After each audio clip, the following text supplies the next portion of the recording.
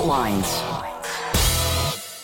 Live from the divided states of America, precipitously perched at the edge of this resilient and exploited globe. Welcome to your context lens for the American perspective. In the left corner, I'm your ever-vigilant, your indefatigable political analyst, Jamarl Thomas. And somewhere in the center, the vixen of Veritas, the thriller in Manila, Chan, along with guest co-host. That sounds weird. Guest co-host. Yeah, that sounds weird. Well, no, Melik has been guest co-host. No. I mean, it sounds a weird segue. It's with guest co-host. Let's bring him on. Okay. That means you're listening to Fault Lines. Happy Monday, and Malik Abdul is here. Yeah, right. You guys are listening to Fault Lines with Thomas and Chad. With guest co-host, Malik Abdul. There we go. There you go. Before, because it sounds weird to be like, and guest co. It's like, what just happened? I figured it sounded weird to do it after the drum beat. Yeah. Where it's like we're announcing the host and guest co-host, and then rather than separate the people. Yes, Rumblers, we produce on air. As we go live. So, can we announce this? Sure. Okay. Malik is going to be at Trump's announcement. Like Special announcement. The gate. Inside Mar-a-Lago. Wow. Inside Mar-a-Lago. No, I won't be just standing outside. I'll be there with everyone else down there. Oh that is awesome. That's so cool. Yes. So whatever that special announcement is, we would find out. And Malik will be on the spot. Whatever it is. Whatever it is. Right now, it's just a special announcement. Hold on, guys. Is there any chance it's not Trump saying, I'm in? No. Any chance? I don't think so, but who knows? It's Trump, right? I wouldn't be going down. Right. All right. It's like, I just wanted you guys to know my chili recipe that was coming out. It was like, special announcement. I came down here for that. But I'll be reporting definitely on Wednesdays to follow up, things that I heard and learned and saw. And that should be super cool. Very cool. 80-degree weather. Oh, is it that warm? It's 34 right now in Washington, D.C., so... This is what my uncle says stuff like that. It was like, yeah, it's chilly down here. It's like 70 degrees. It's like, get out of here. 68. Yeah, get out of here. Oh, my gosh, I didn't realize. I thought everybody was going through a cold snap on the eastern seaboard. Not so much. Not down there. Not in Miami, huh? Wow. Or where is it? West Palm Beach. West Palm Beach. Oh, you're going to be on the beach. Oh, boy. Well, close to it. Yeah, okay. A lot warmer than here. Yes. Let's get to headlines. All right, let's get to the headlines. Actually, I'm going to add one story ahead of what the headlines that we have posted is that there was a school shooting. I saw that. Overnight at UVA, University of Virginia. 3 people are dead, multiple people injured. The shooter is still at large. They've identified him. I forget his name at the moment because this is off the dome. Yeah. But wasn't he a black guy? Young black man. It looks like the photo they presented is like a college photo. Mm-hmm. Like, so like he may have been younger. Like, college age. Yeah. But the photo that the news, mainstream media, American news, is showing a photo of a young African-American man smiling ear to ear, wearing a shirt and tie. Super creepy at so that it point. looks like he might, how athletes, college athletes, in their... Oh, I see. He looks like he might be an athlete. He looks like a fit young man. Do they know why? Don't know. No indication. The shelter in place was put down since the middle of the night. Yeah. And the guy is apparently on the loose. So, and not that long ago, a young man also, I think, where was it, in Florida? North Carolina. The young man that was on the loose on a shooting spree that was live on Facebook Live. Mm-hmm. Okay. Same thing, shelter in place near a college area. Yeah. So, very scary. We should put that out there. There is a shelter in place order in and around Charlottesville because the young man is considered armed. He's still on the loose. Armed and dangerous. The young man is on the loose. And, he's probably not smiling ear to ear like in the photo. So, considered armed and dangerous.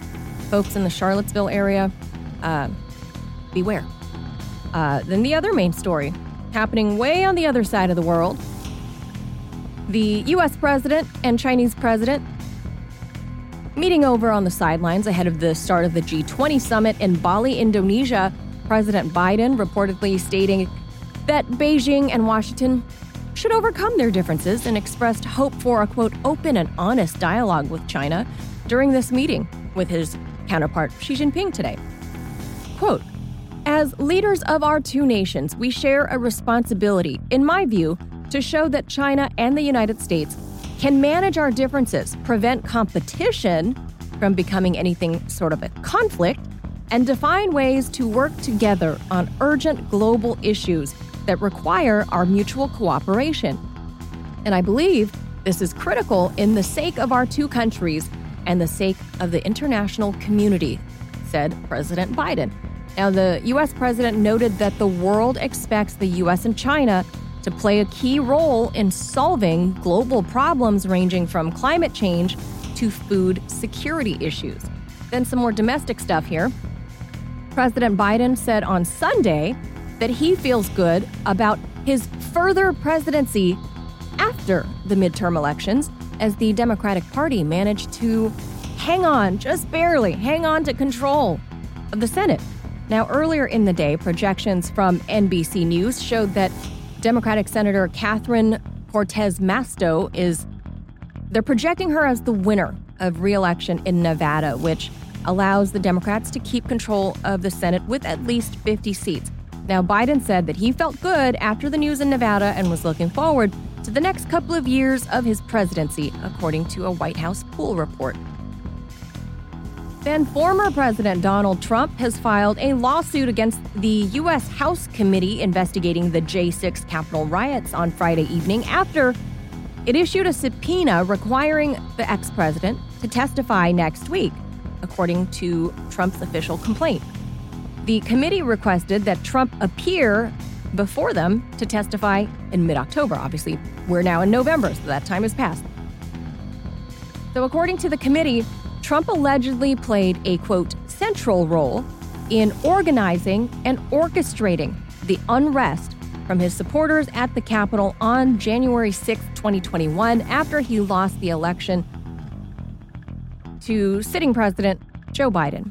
The committee admitted that a subpoena to a former president is, quote, significant and a historic action, but noted that Trump would not be the first former U.S. president to testify before Congress. Let me highlight Bill Clinton. I did not have sexual relations with that woman. Miss Lewinsky. So there you go.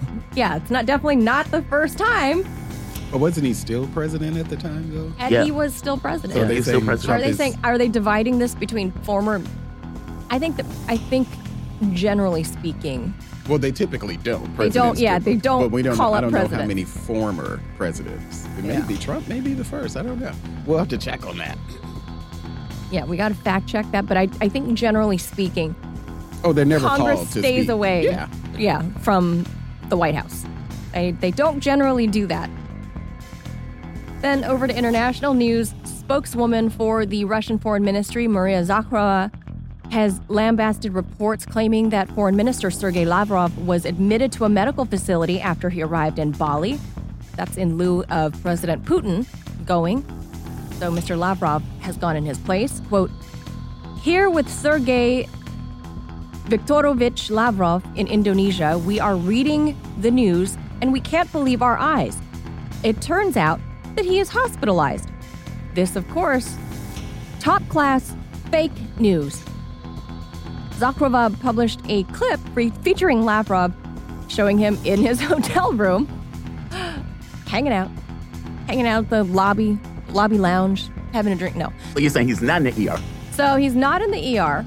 He's not in the hospital. Maria Zakharova, showing evidence that, no, dude's fine.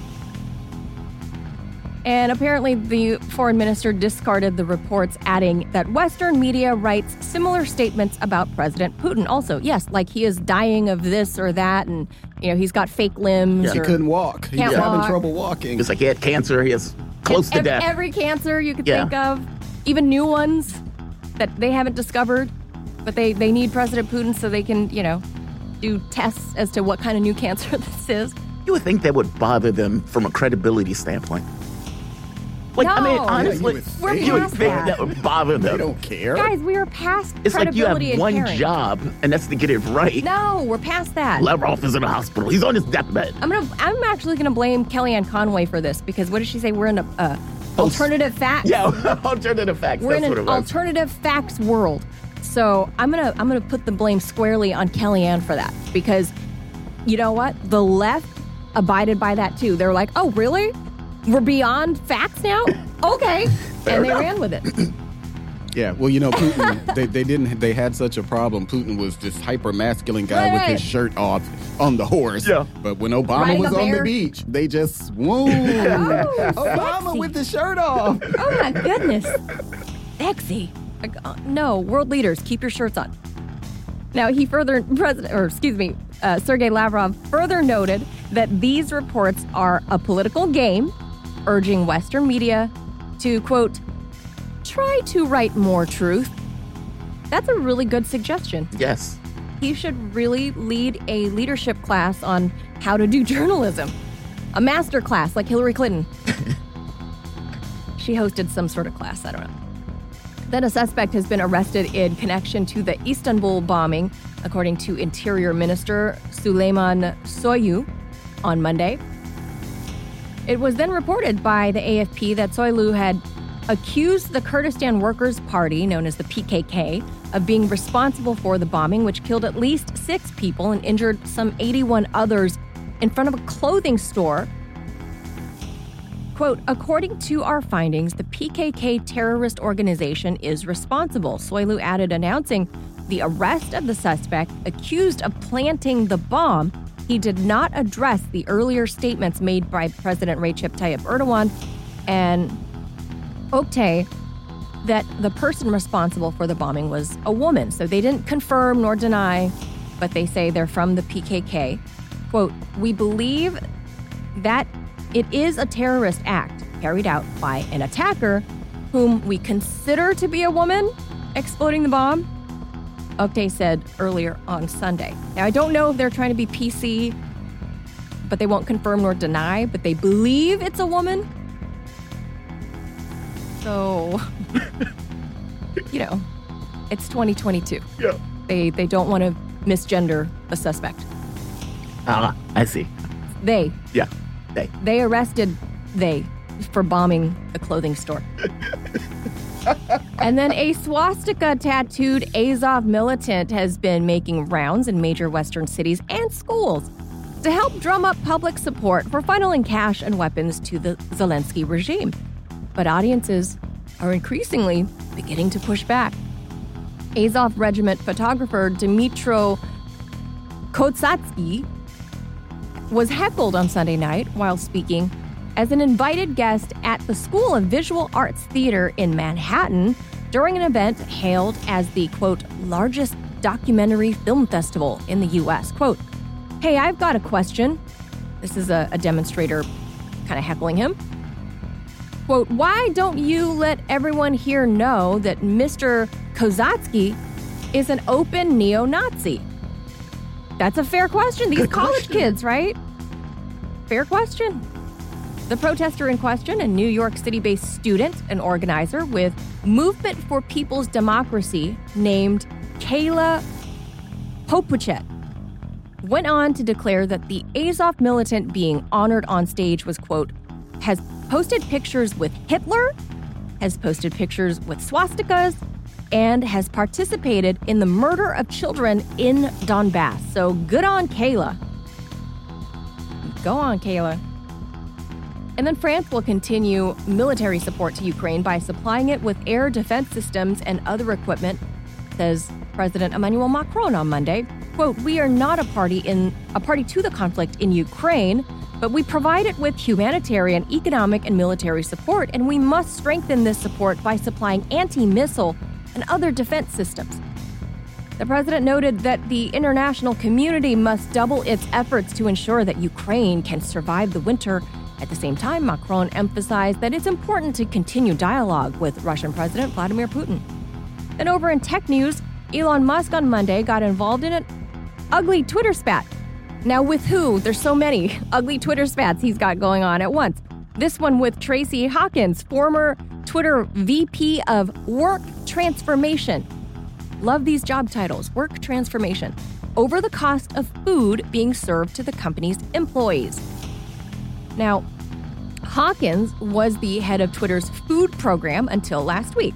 So the squabble begins with Musk and Hawkins broke out after Musk alleged that Twitter spent millions on serving food to its employees at the company headquarters in San Francisco during a time nobody was at the office.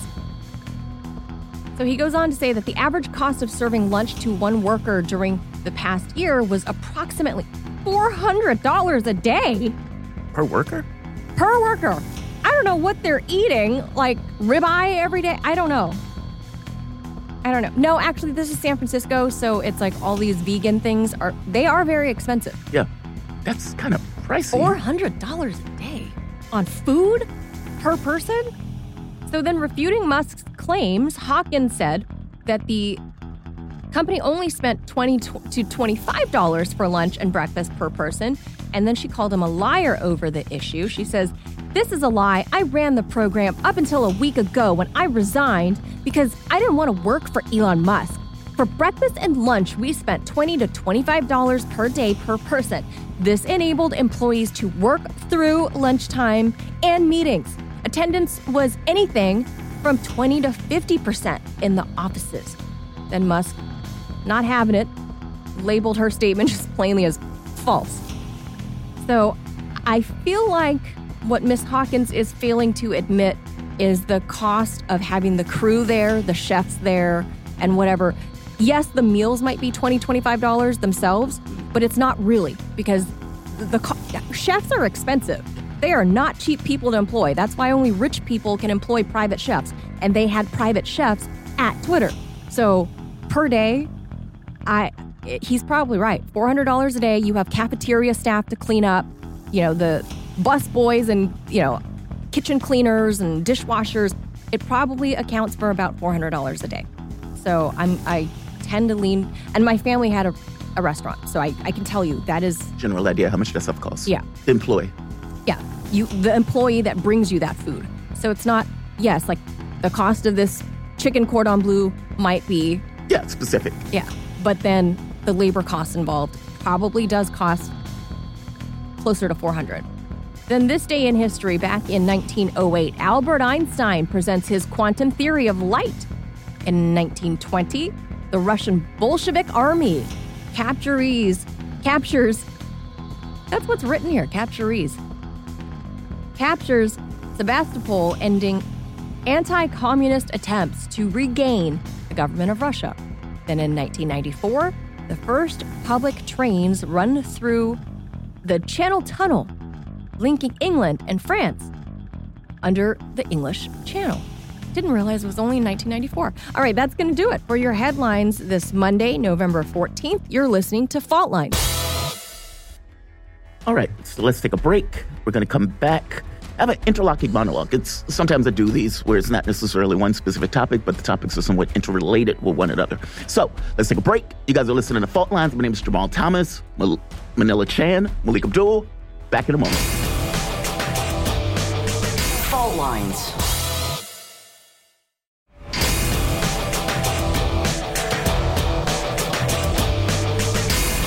Fault Lines. Welcome back to Fault Lines on Radio Sputnik. My name is Jamarl Thomas. I'm joined with Manila Chan, Malik Abdul, coming to you live out of our station in Washington, D.C. And I want to have a conversation with three different topics, and I guess the topics are interlinking with one another. One has to do with Kherson, the other one has to do with negotiations that were taking place, or at the very least reported negotiations.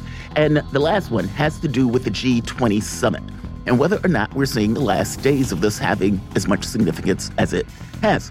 The first one, when the Kharkov offensive took place, I pointed out, with all of the adulation that was taking place in the West, that they're taking the wrong message from us.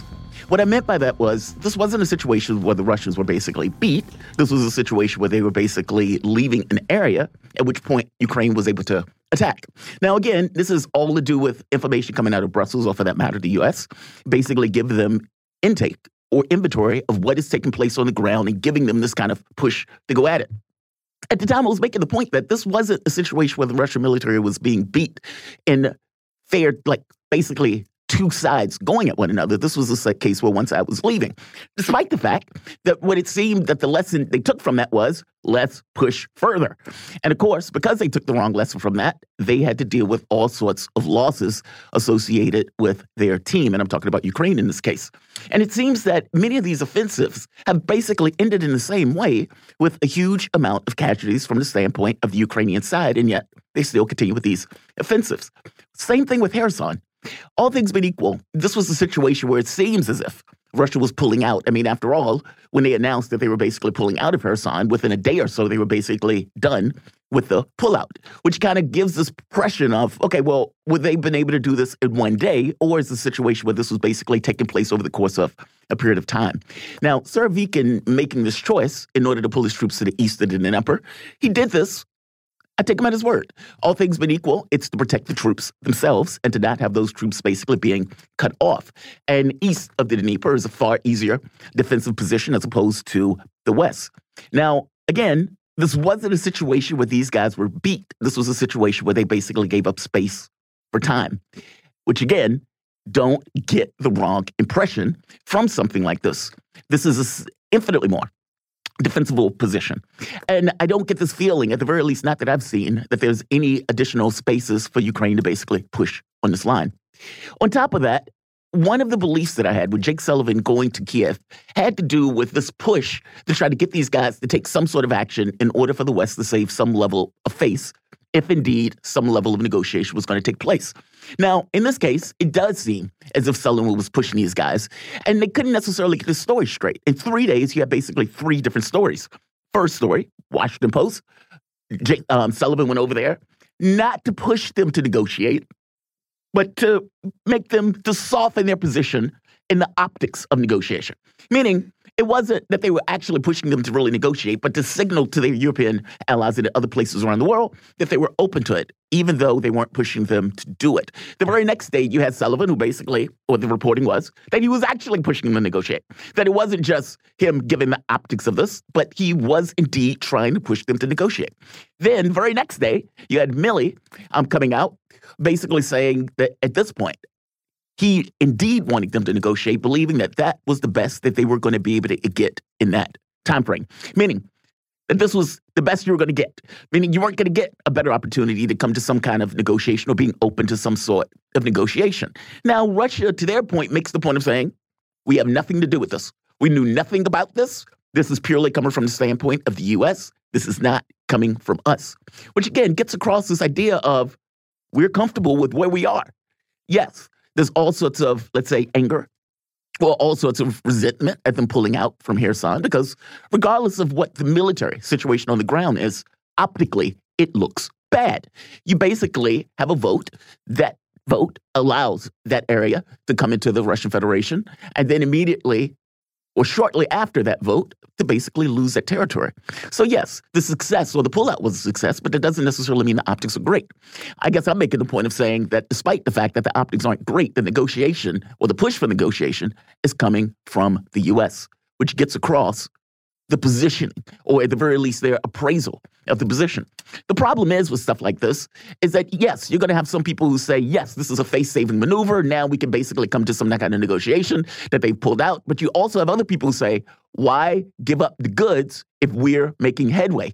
Meaning you get stuck with both people taking the exact same situation and coming with different assessments on that exact same situation. The point I'm making here is that the negotiations in this particular situation are coming from the United States, not the other way around. Russia has basically said, we have no idea what they're talking about. This is not coming from us. Simultaneously, that's going on with this is the G20 Summit. Now, with the G20, you have all of these countries, the top 20 democracies, or the top 20 economies that are basically coming together to have negotiation on all sorts of things. Now, one of the things that was mentioned was this attempt or this objective of trying to isolate Russia at the G20 Summit. The interesting thing here, though, is Russia's been making negotiations all around the world, where you're looking at Turkey, whether you're looking at Iran, whether you're looking at Saudi Arabia, and you're talking about BRICS, or for that matter, Shanghai Cooperation Organization. I guess I'm saying that despite the fact that they're trying to isolate Russia in this case, it seems that it's the other way around.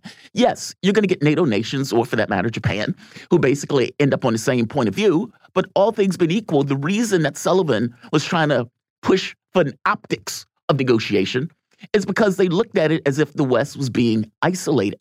There were even reports in some of these other summits where people coming out basically saying, doesn't it seem as if that we're the ones that are being isolated, meaning we can't get the rest of the world to jump in on this particular policy, whether that's the price cap policy, which seems to be dead on arrival, or whether that's with the isolation policy, where you get other countries, whether you talk about South America or for the matter Africa, that aren't going along with us.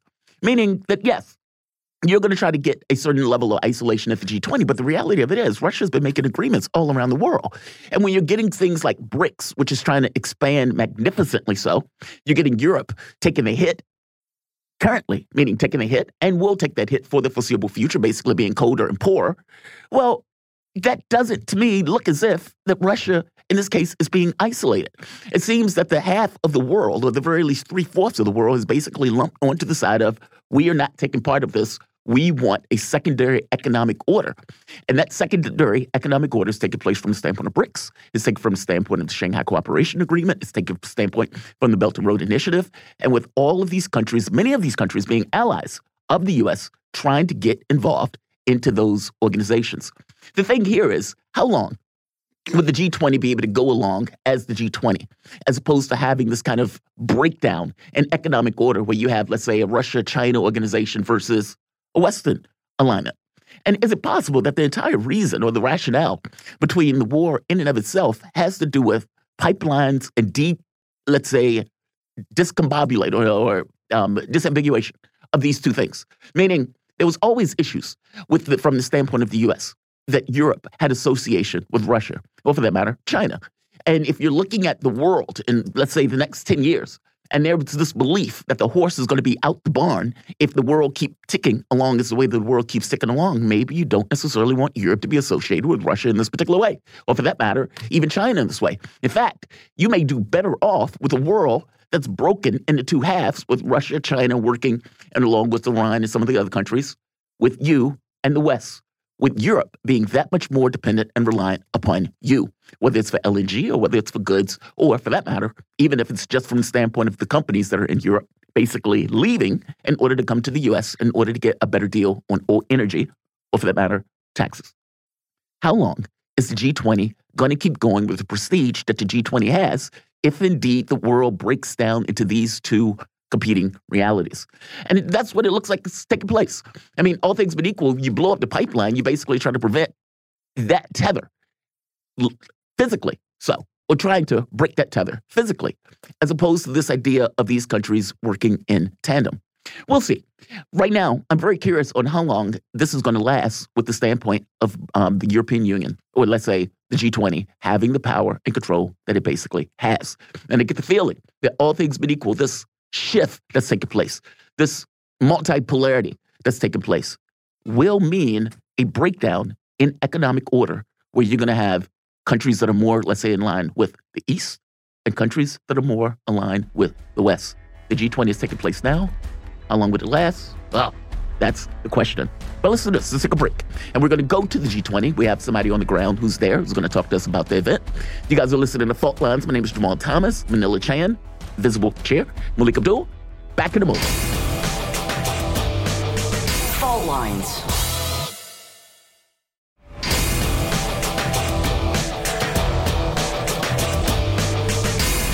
Fault Lines. Welcome back to Fault Lines on Radio Sputnik. My name is Jamarl Thomas. I'm joined with Melik Abdul and Manila Chan, coming to you live out of our station in Washington, D.C. If you guys just so happen to find yourself in the D.C. area, you can catch us live on radio at 105.5 FM at 1390 AM. We're also kicking around in Kansas City at 102.9 FM and 104.7 FM. If you guys are digging what we're putting down, whatever platform you're consuming this content on, give us a like, share that audio or video. If you want to join in on the conversation, you can do so with a chat, a tweet, and of course, you can reach us by phone at 202-521-1320. Your engagement helps make the show what it is. Definitely don't be shy. We'll try to get to you at 8:45, or for that matter, 9:45. Okay, so we're going to go to the ground of the G20 Summit. And of course, a lot of the reporting that's been coming out today has been talking about the relationship between Biden and Xi Jinping, having a conversation. In some cases, talking about their red lines. Of course, Biden comes out and says, we want to have a great relationship with China. which is the reason why we keep antagonizing over the issue of Taiwan. That's exactly what we're doing. Remember, Biden had this great relationship with Xi Jinping. Yes. That's what he talked about before he got in office, and Biden could negotiate with anyone. That's right. He was loved around the world. His 40-plus years of Washington experience is what he used to sell his candidacy. The adults were back in the room. The adults were back in the room. The adults were back in the room. Whether you're talking about COVID policy or whether you're talking about geopolitical order, the adults are back in the room. But if you think about just how night and day, Trump was in many ways his own worst enemy. Yes. But I simply cannot say, and it's ironic, I was talking to an Uber driver over the weekend. Some of those are the best conversations. Oh, my goodness. Some of those are the best conversations because they come from all over the world. This guy was from UAE somewhere. Yeah. Oh, and one of the countries that apparently was screwing us over electorally. So right now. He brought up, but he said, and then you have this guy, he goes over to Saudi Arabia and he meets with their father. He meets, and like talking about meeting with Crown Prince's father instead of him. Yeah. So he knew. Oh, he got it. He got the insult. Yeah. He knew all of this. He said, and you expect this man to work with you on oil? Yeah. You expect that? He said, it's no respect around the... I know I sound African instead of... Oh, you're fine. But he's like, it's no respect around the world. He said, this guy, Trump was so bad. Yeah. Trump will say, he said, who likes this guy? Who voted for this guy? And I'm like, what? I'm like, brother. Like, whoa. But he made a very valid point. Of course he made a valid point. Is that we cared so much about how the world viewed Donald Trump. Yeah. He was so horrible, and people were flying balloons over. Wasn't that in London? In London, they were flying the Trump baby, the Trump baby balloons, and all of that. And look at us now. Yeah, we're almost. I would probably say more so of an embarrassment. Yeah. Than showing that we're the leader of the free world. Yeah, this doesn't look indicative of strength. No. When you're basically no aspect of our foreign policy. No. Whether you talk about the Afghanistan pullout. What do you want to talk about the thing? Immigration, nothing. Yeah, none of those things are positive aspects. Nothing. Haiti is a really good one. But even Saudi Arabia is a really good point. I mean, look, it's not that Bonesaw is a great guy. It's not that. But he was never a great guy. Saudi Arabia was never this kind of beacon of democracy in the way that we talk about beacons of democracy. No, it was a very straightforward. We give you protection, you give us oil. And you put that stuff as a petrodollar, which means that all of these countries around the world need to own dollars if they're going to get energy. Fair enough. The deal was perfectly understood. You don't have to like the guy to acknowledge that we need unsavory people in our circle. It's that part. That's reality. That's reality. And so it's like, you could say... You can beat your chest talking about how much a threat. How much... We got to pay for our values, man. Yeah. And paying for our values sometimes deals with unsavory characters. It's that. But we have our guests on. We have Chief Editor of Radio Sputnik, Mindia Gavasheli. Mindia, welcome to the show, man. How you doing this morning? Good morning. Good morning. How are you guys? So far, so good. So apparently the objective of the U.S. was to isolate Russia. And apparently this started off with...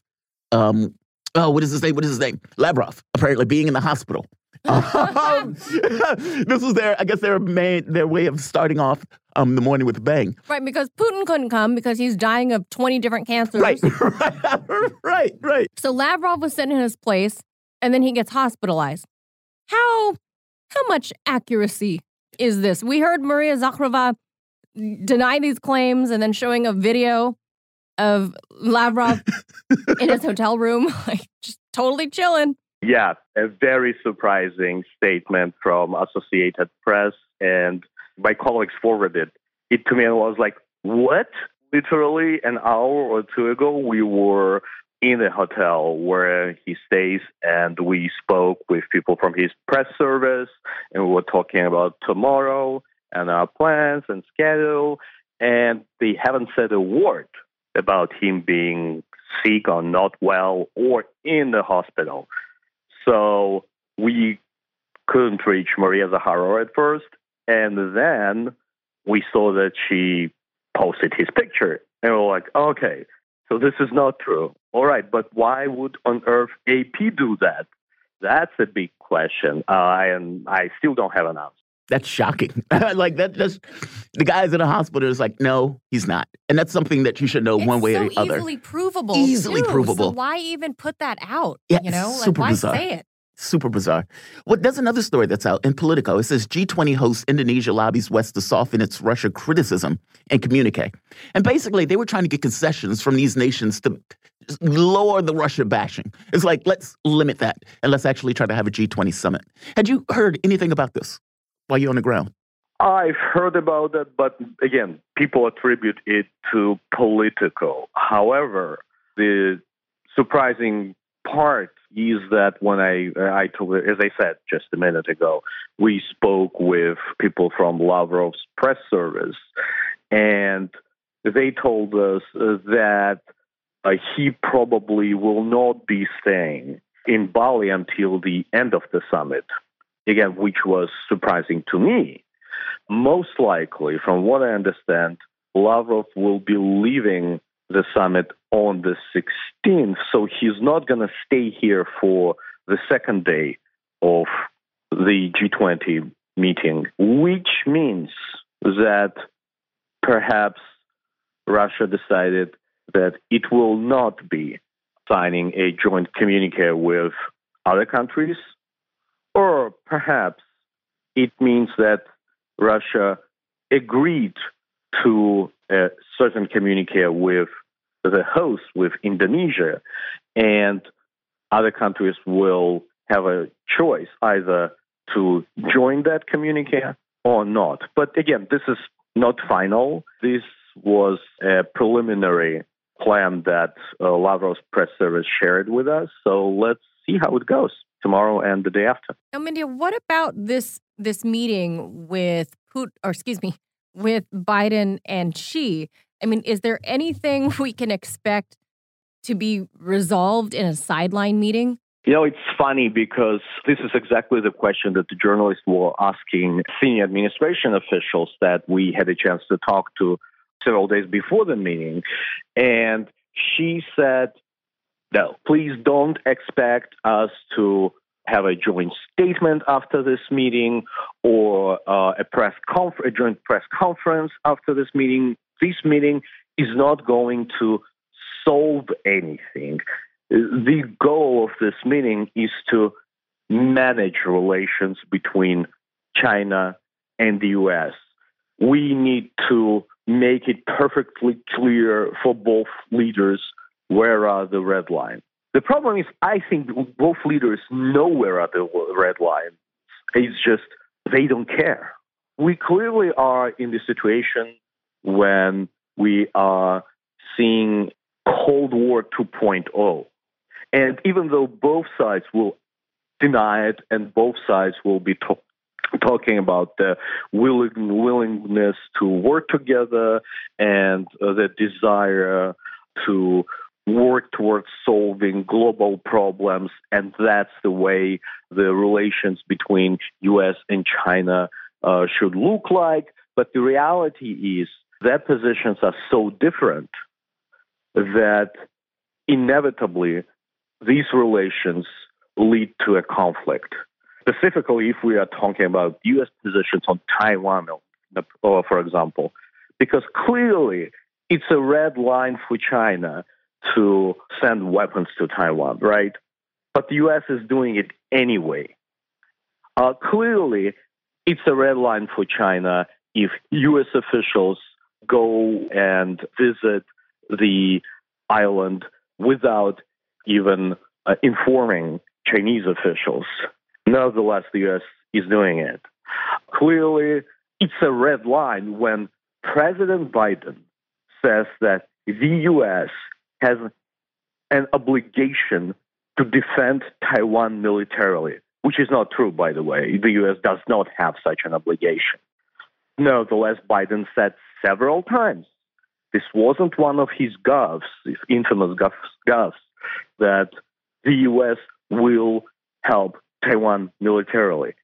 Nevertheless, it happened.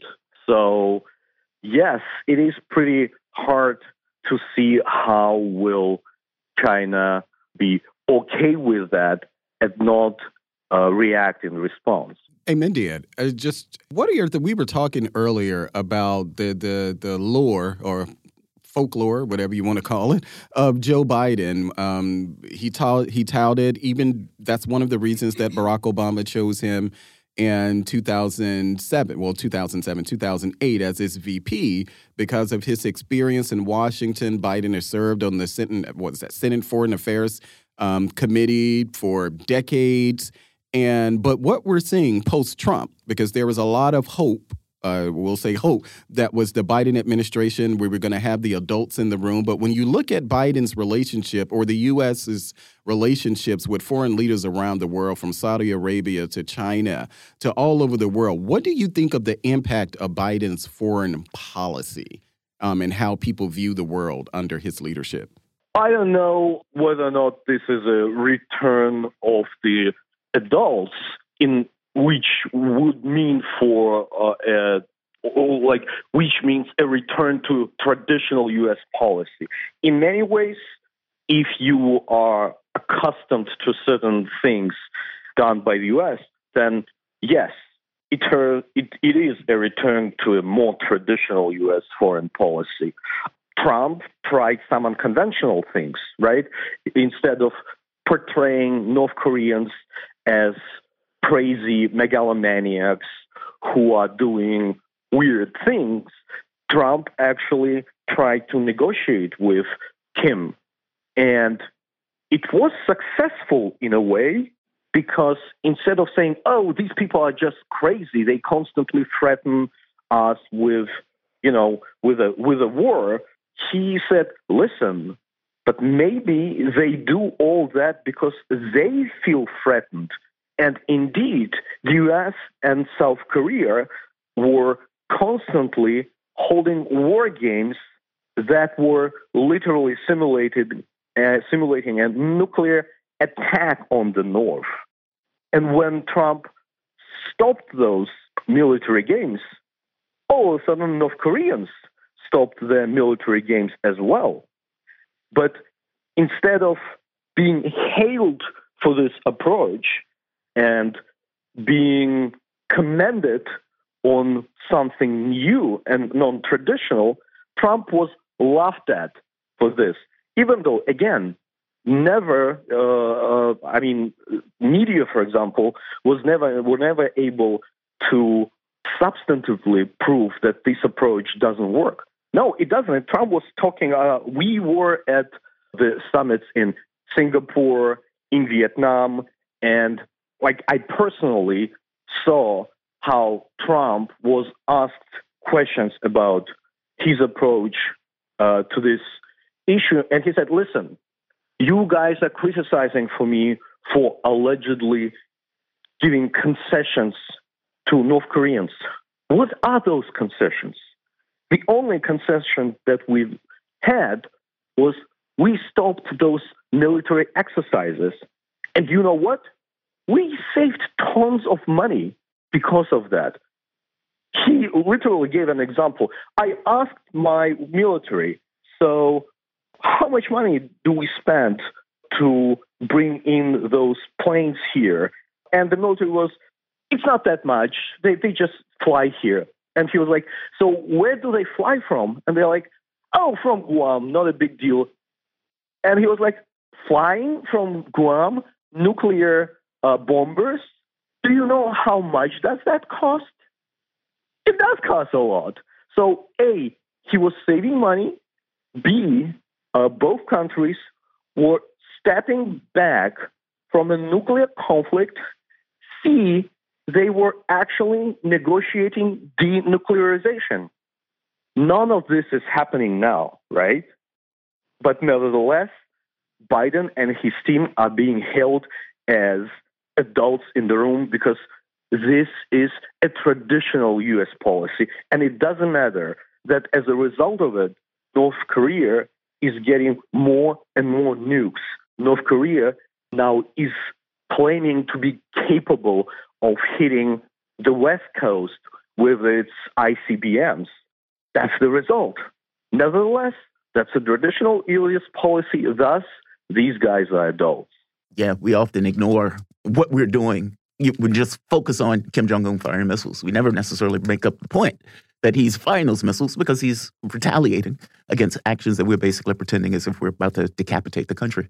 I'm curious, with everything that avails us the world right now, dealing with energy security, food security, what is the expectation of the G20 going to be around those issues? The expectations are extremely low. And I know that the Indonesian president was complaining that he had to host the most diplomatically complicated summit. You mentioned the piece in Politico that was saying that Indonesia is trying to press other countries to make some concessions to have a joint communique signed. If it's not happening, that it will be the first time when 20 biggest economies were not able even to agree on a joint statement. And unfortunately, most likely, this is exactly what's going to happen. So, yeah, it's a bad sign for the world. It's a bad sign for especially developing economies, because they are the ones who will be hurt the most. But unfortunately, I think that's the most realistic outcome that we can expect from the G20 meeting tomorrow and the day after. Mindia, according to the BBC, they're reporting that, this fantastic, phenomenal handshake between Biden and Xi, that they're stressing the need to avoid conflict. Which conflict do you think the BBC is referring to? I mean, it has to be Taiwan, right? I mean, and what is the best way to avoid such conflict? Because I think the Chinese position and the U.S. position are going to be diametrically opposed. And as I said, this is exactly what the senior administration officials were telling us before the meeting. But it's not just a conflict around Taiwan, even though, yes, absolutely, it's one of the hottest topics. But there are others. There are issues related to the U.S. de facto embargo on certain exports to China. There are issues around U.S. claims about the intellectual property being stolen from American companies. There are conflicts around economy in general. There are conflicts around Chinese growing influence on other countries. There are obviously conflicts around Russian-Chinese relations because U.S. is demanding China to play a ball with Western countries and take their side in the conflict. So there are multiple conflicts. This meeting is in many ways, again, very similar to the meetings that we had during the Cold War between the American and Soviet leaders. However, back at the time, you wouldn't have a meeting that A, will be closed for press, and B, we wouldn't even expect a press conference afterwards. So in a way, this situation is even more difficult because right now we are not expecting not only a joint statement, but we are not expecting even two separate press conferences, which indicates that we probably won't have any results whatsoever. These two people know each other really well. Biden is not lying when he's saying that there's very little misunderstanding between them. That's absolutely true. It's just that positions are so diametrically different, as you mentioned, that it's hard to agree on anything. Mindia, let me jump in here real quick, because the other thing that, to me, having been a reporter for so long, is when they aren't going to have either their own press conference or a joint one, it shows to me, in between the lines, it says that there is no cohesion in whatever they're discussing, number one. And number two, this is done opaquely because neither side wants to lose face or diminish the other side. So this, to me, means it's going to be a stalemate of a conversation. Now, are you expecting them, given that the G20, the whole premise of this is a trading bloc, right? It's about money. It's about, economy and shipping goods here and there, import, export. That's the whole point of the G20. But then you can't help but think about, well, okay, is Biden going to talk about BRICS and the growing application and membership of other countries expanding BRICS that if all these different countries apply and get accepted, this bloc will overtake the EU and overtake G20 countries in terms of the billions of dollars in trade. Do you think Biden has the wherewithal to even address that? The short answer is no. Not only he's not doing that, but there were rumors that he was going to meet with the de facto leader of Saudi Arabia, Mohammed bin Salman. Well, now it seems like he's not. And as you know, Saudi Arabia wants to be a part of the BRICS. So, no, he's not going to be talking about those developing countries. And not only he's not going to be talking about them, he's not even going to meet with other countries who want to join that bloc.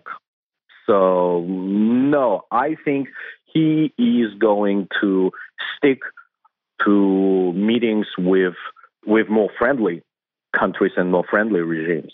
It's the easy way out. Yeah. And I am reading that apparently Biden is going to give a press conference at 8:30. So, okay. Not a joint press conference, but the New York Times is reporting that he's scheduled to give a conference at 8:30 a.m. Eastern after he meets. That to me sounds like a saving face. This is for me, for Biden to announce that suddenly.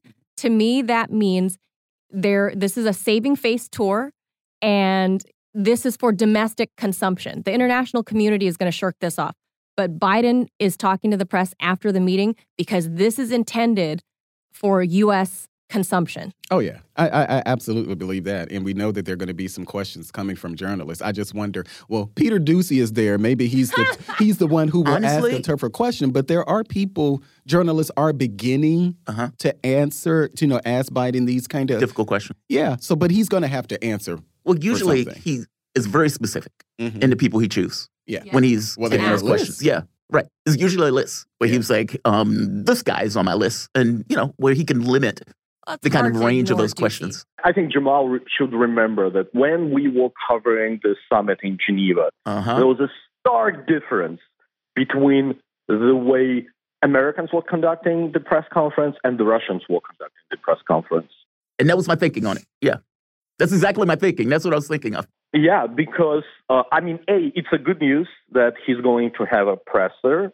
Great. This is new to me. And if you are saying that they're going to have it at 8:30 a.m., it's like in 30 minutes. When I haven't seen the news in the last 30 minutes because I was on the phone with you guys. But it means that it's supposed to be in 30 minutes. When I got on the phone, the meeting between Biden and Xi was still going on from what I knew. Well, that means that probably they're about to wrap it up or they already wrapped it up. So this is interesting. But speaking of whether or not this is for domestic consumption. So back at the time when we were in Geneva, when Putin held a press conference, there were lots and lots and lots of foreign journalists allowed to that press conference, and he was answering every question. So he literally gave every journalist a chance to ask him a question. It wasn't staged, and Jamal saw that as well. Yeah, he took all comers. It was astonishing. It didn't matter. The U.S. outlets, foreign outlets, didn't matter. He took them all. But no foreign journalists were allowed to the Biden press conference. So same here.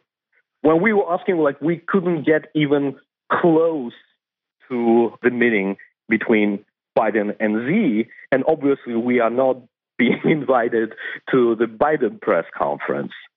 So I think he will, as Jamarl said, he will have a very specific list of journalists who are allowed to ask questions. And obviously, I think most of them will be, how do we say it politely, discussed with his press service in advance. It's a beautiful day out here, isn't it, Mr. President? Yes, it is a beautiful day out here. Indonesian food? Right. Right. The voice you guys were listening to is Chief Editor, Radio Sputnik, Mindia Gavasheli. We will come back with you tomorrow to get a take on what's taken place up to this point. You guys are listening to Fault Lines. My name is Jamarl Thomas, Manila Chan, Melik Abdul. Back in a moment. Fault Lines.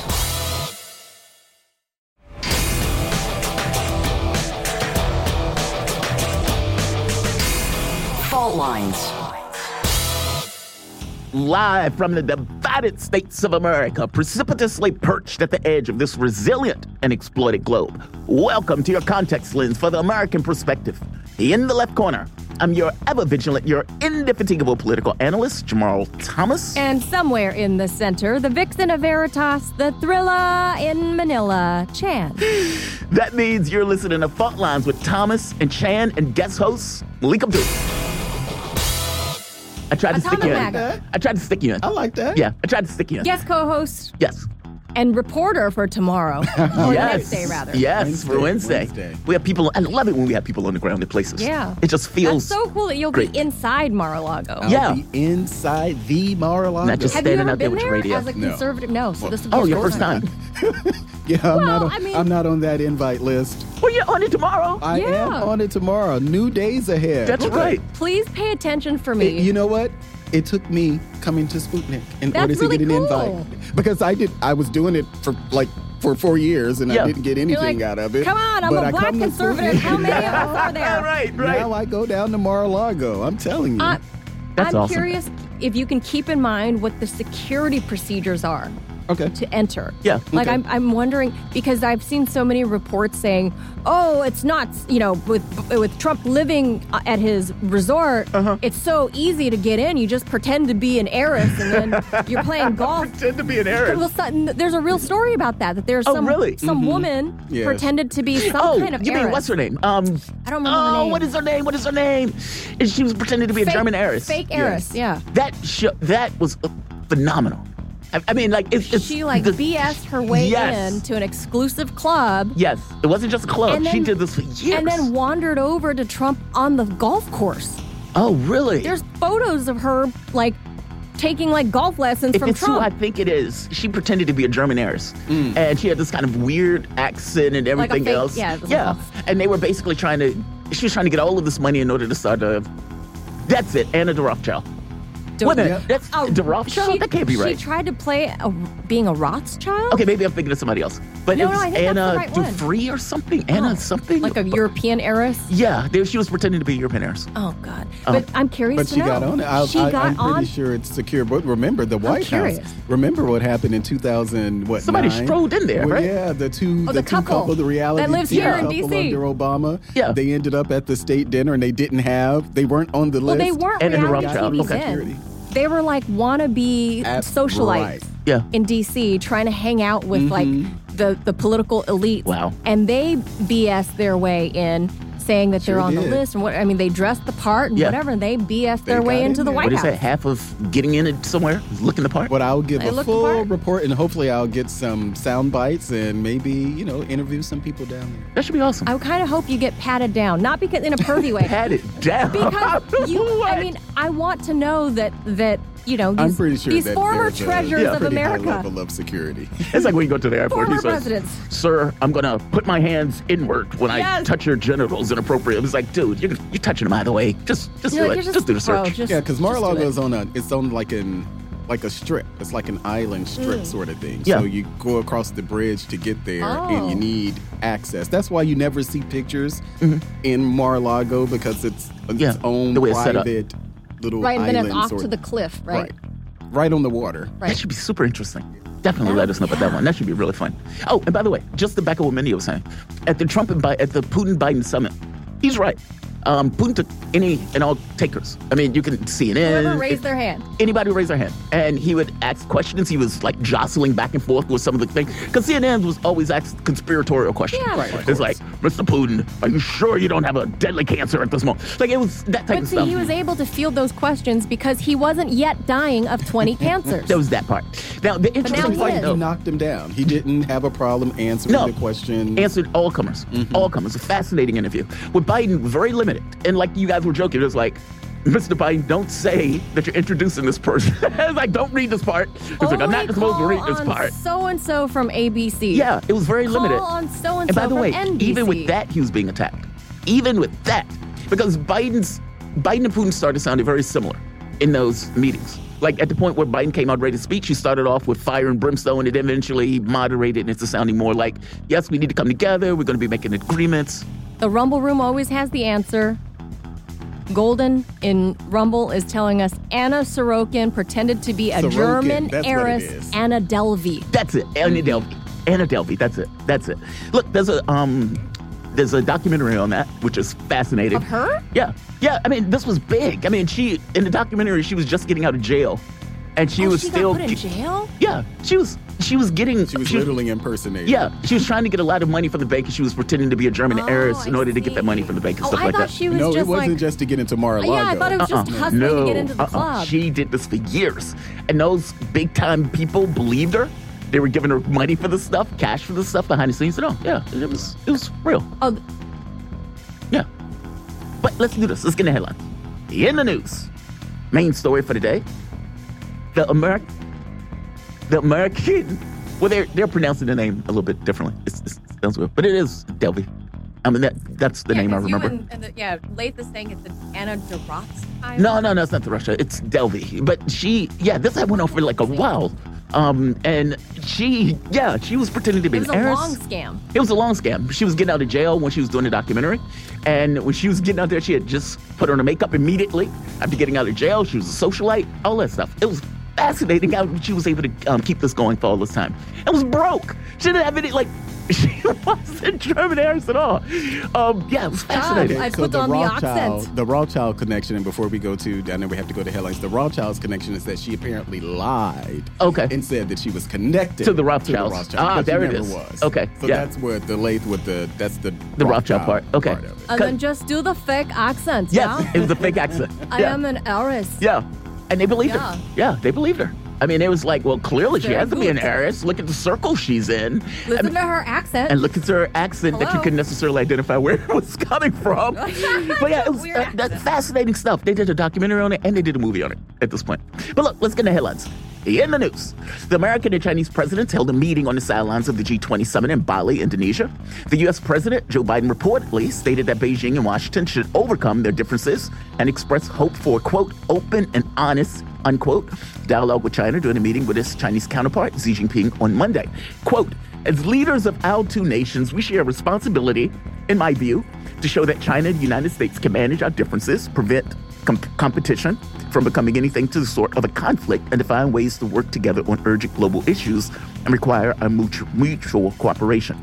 And I believe this is critical in our sake of our two countries and the sake of the international community, unquote, Biden said.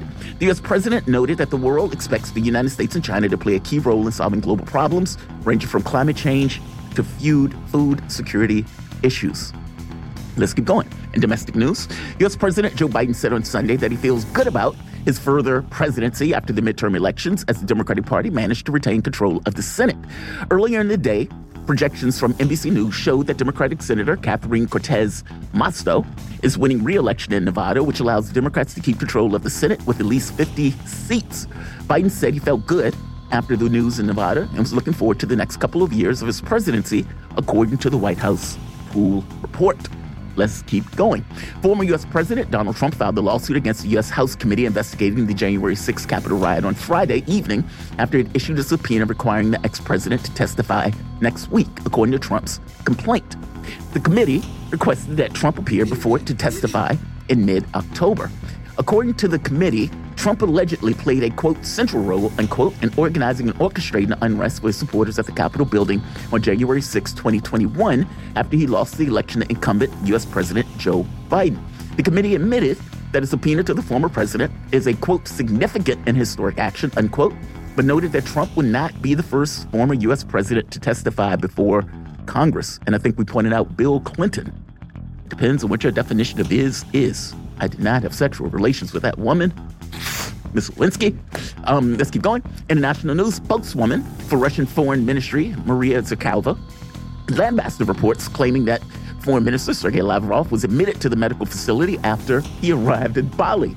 Quote, here with Sergei Viktorovich Lavrov in Indonesia, we are reading the news. We can't believe our eyes. It turns out that he is hospitalized. This, of course, is top-class fake news, unquote, she said. Zakharova published a clip featuring Lavrov showing him in a hotel. The minister discarded the reports, adding that Western media write similar statements about President Putin also. He further noted that these reports are just a political game, urging Western media to, quote, try to write more truth, unquote. Think about that. I mean, it's like coming out saying it is totally raining out here, and then it is a beautiful sunny day. It is very easy to discern whether or not somebody is in the hospital or not. How do you get that wrong? And how do you print that in Associated Press? Do better. Do better. Let's keep going. A suspect has been arrested in connection with an Istanbul bombing, Interior Minister Süleyman, I think this is Soylu, said on Monday. It was then reported by AFP that Soylu had accused the Kurdistan Workers' Party, the PKK, of being responsible for the bomb, which killed at least 6 people and injured 81 others in front of the clothing store in Istal Avenue. Quote, according to our findings, the PKK terrorist organization is responsible, unquote, Soylu added, announcing the arrest of the suspect accused of planning the bomb. He did not address the earlier statement made by President Erdogan and Oktay that the person responsible for the bombing was a woman. Quote, we believe that it is a terrorist act carried out by an attacker whom we consider to be a woman exploding the bomb, unquote, Oktay said in an earlier statement on Sunday. Interestingly enough, the United States basically offered, an apology or condolences, in which case Turkey said we are not accepting them because the PKK is affiliated with the United States. This is super interesting. I mean, right here, Turkey won't accept U.S. condolences over the blast. This was official Interior Minister, Syrian-based Kurdistan militias with enjoy U.S. support of masterminding the deadly Istanbul bombing. This is something that Turkey complains about all the time, of the U.S. support, and makes weird bedfellows just in general. But let's keep going. A swastika tattooed Azov militant has been making the rounds in major Western cities and schools to help drum up U.S. support for funneling cash and weapons to the Zelensky regime. But audiences are increasingly beginning to push back. Azov regiment photographer Dmytro, I think this is Kazatsky, was heckled Sunday night while speaking as an invited guest to the School of Visual Arts Theater in Manhattan during an event held as, quote, the largest documentary film festival, unquote, in the United States. Hey, I got a question. One of several demonstrators can be heard asking in the footage of the confrontation, quote, why don't you let everyone here know that Mr.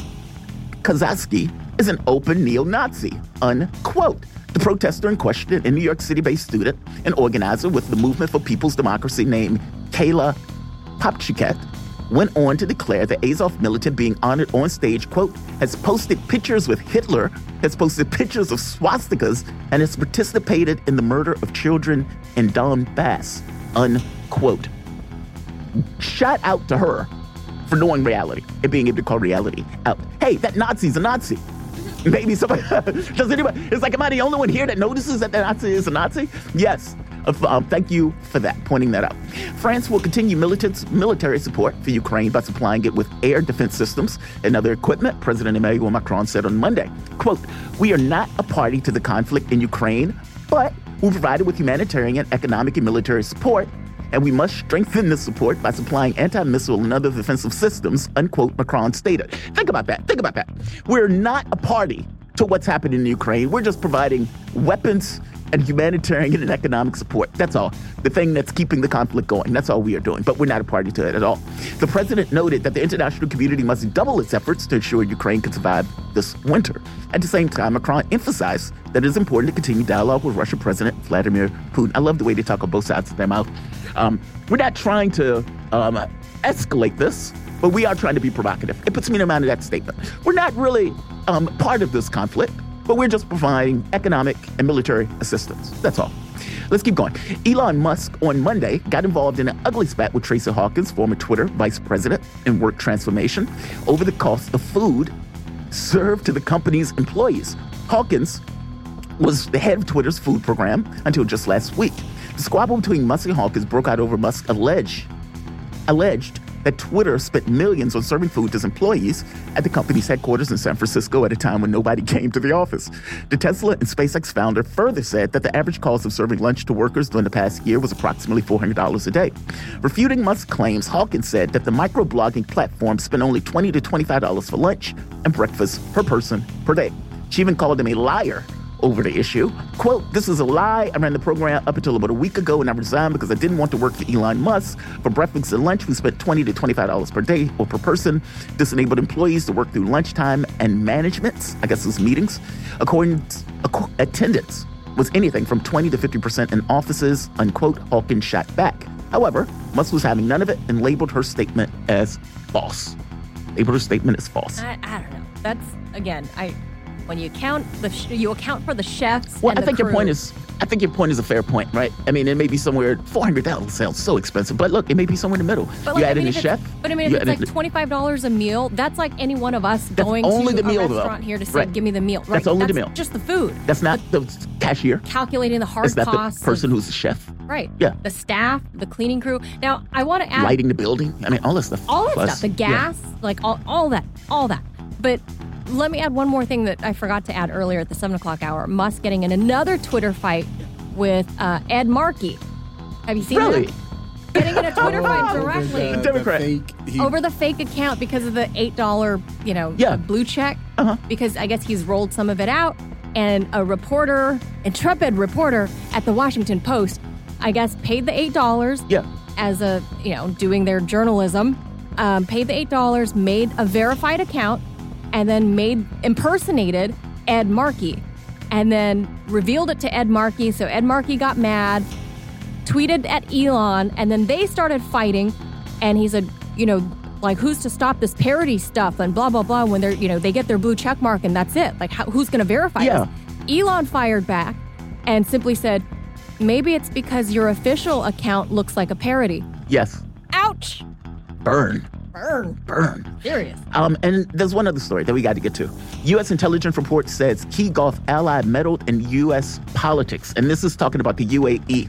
This was fascinating. I mean, this went into even buying generals, not just putting money into the campaigns of the various actors, but also paying people in order to influence our politics. I mean, in some cases, giving over information. Right here. Some of the influence operations described in this report are known as national security professors, but activities have flourished because of Washington's unwillingness to reform foreign influence laws or provide additional resources to the Department of Justice. Other activities more closely resemble espionage, people familiar with the report said. The UAE spent more than $154 million on lobbyists since 2016, according to the Justice Department records. It spent hundreds of millions of dollars on donations to American universities and think tanks, and people basically who can produce policy papers who are favorable to them. There's no prohibition in the United States on lobbyists donating money to political campaigns. One U.S. lawmaker who read the intelligence report told the Post that it illustrates how American democracy is being distorted by foreign money, saying it should serve as a wake-up call. Right here. And this is, of course, Joe Biden making the argument that democracy is on the ballot. One of the most brazen exploits involved in the hiring of 3 former U.S. intelligence and military officials to help the UAE surveil dissidents, politicians, journalists, and U.S. companies. In public legal filings, the U.S. prosecutor said that men helped the UAE break into computers into the United States and other countries. Last year, all 3 admitted in court of providing sophisticated hacking technologies to the UAE, agreeing to surrender their security clearance and pay about $1.7 million to resolve the criminal charges. Now, keep in mind, this required no jail time. And the point that they're making here is, with all of the money that they were getting from the UAE, this is just a payoff. It doesn't necessarily deter their behavior in the future. But look, Those are your headlines. You guys are listening to Fault Lines. My name is Jamarl Thomas, Manila Chan, Melik Abdul. All right, let's do this. Let's take a break. We're going to come back. We're going to have a conversation about that story because that story is amazing. And it's no duh. By the same token, the fact that it's appearing in the media in and of itself is pretty amazing because usually, if it's not Russia, China, or Iran, we don't necessarily hear about the influence operations. You guys are listening to Fault Lines. Back in a moment. Fault Lines.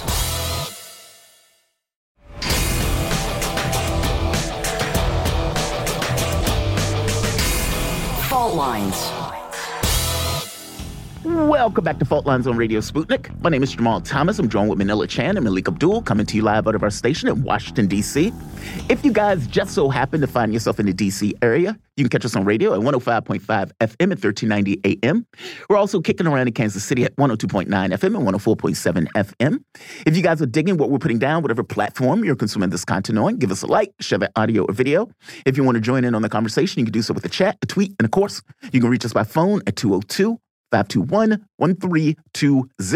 Your engagement helps make this show what it is. Don't be shy. We'll try to get to you at 8:45, or for that matter, most likely 9:45. We're probably going to be getting Elijah at this point. So not on yet. Yeah, he's not on yet. Let me take this opportunity Go for it. to delineate the multiple security lapses at Mar-a-Lago before producer Lath kills us. So I guess you and the Rumble Room are talking about one girl, Anna Sorokin, that they made the Netflix special about. Delvey, her fake name. Yeah. The other one went by Anna de Rothschild. Oh, so there was another one named Annie. Lath is talking about a different one, which is the one I'm thinking of in the photos because her photos emerged right after the Mar-a-Lago FBI raid. Yeah.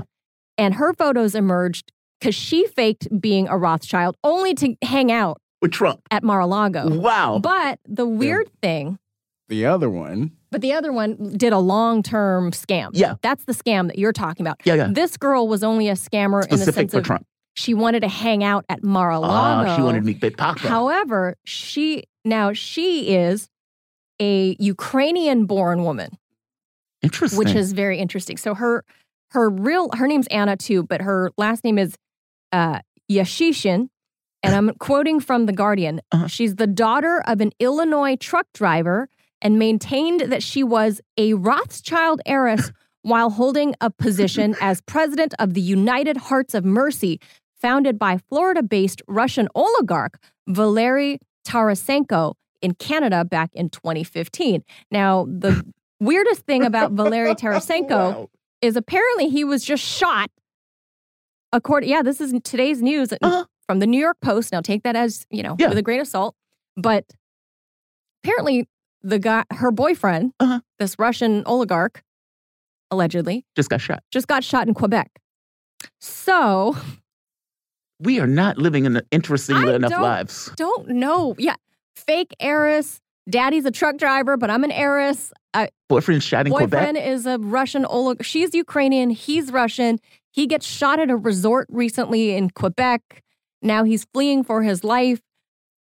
Trump Mar-a-Lago. I don't know. He's going to be there tomorrow. Wow. He's going to be there.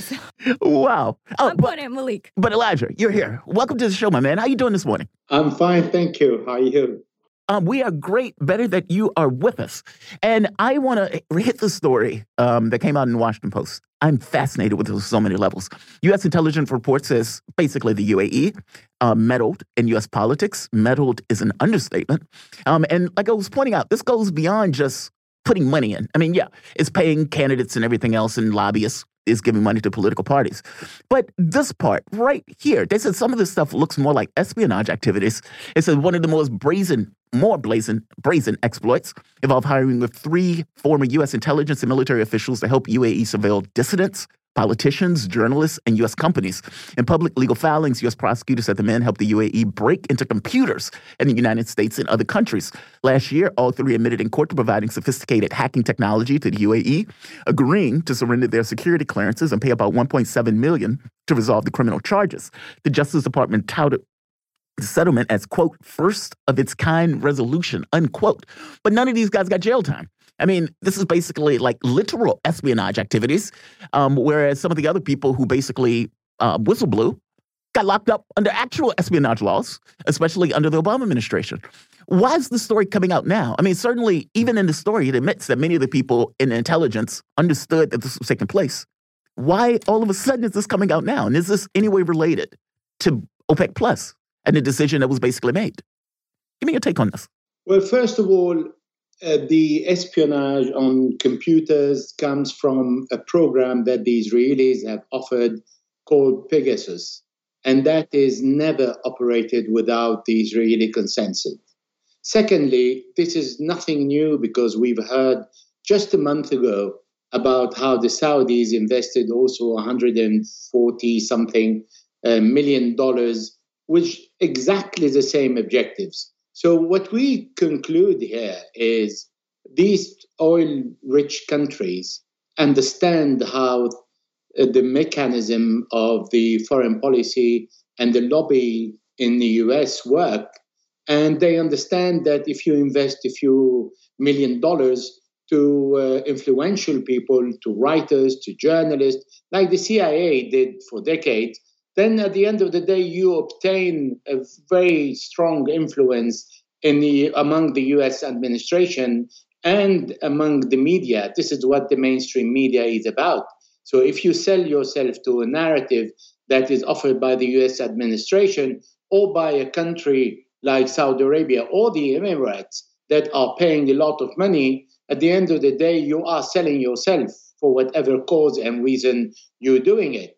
So yes, countries like Saudi Arabia, like the Emirates, they are in need of a positive image in the US because, first of all, they're not countries where the people elect their leaders.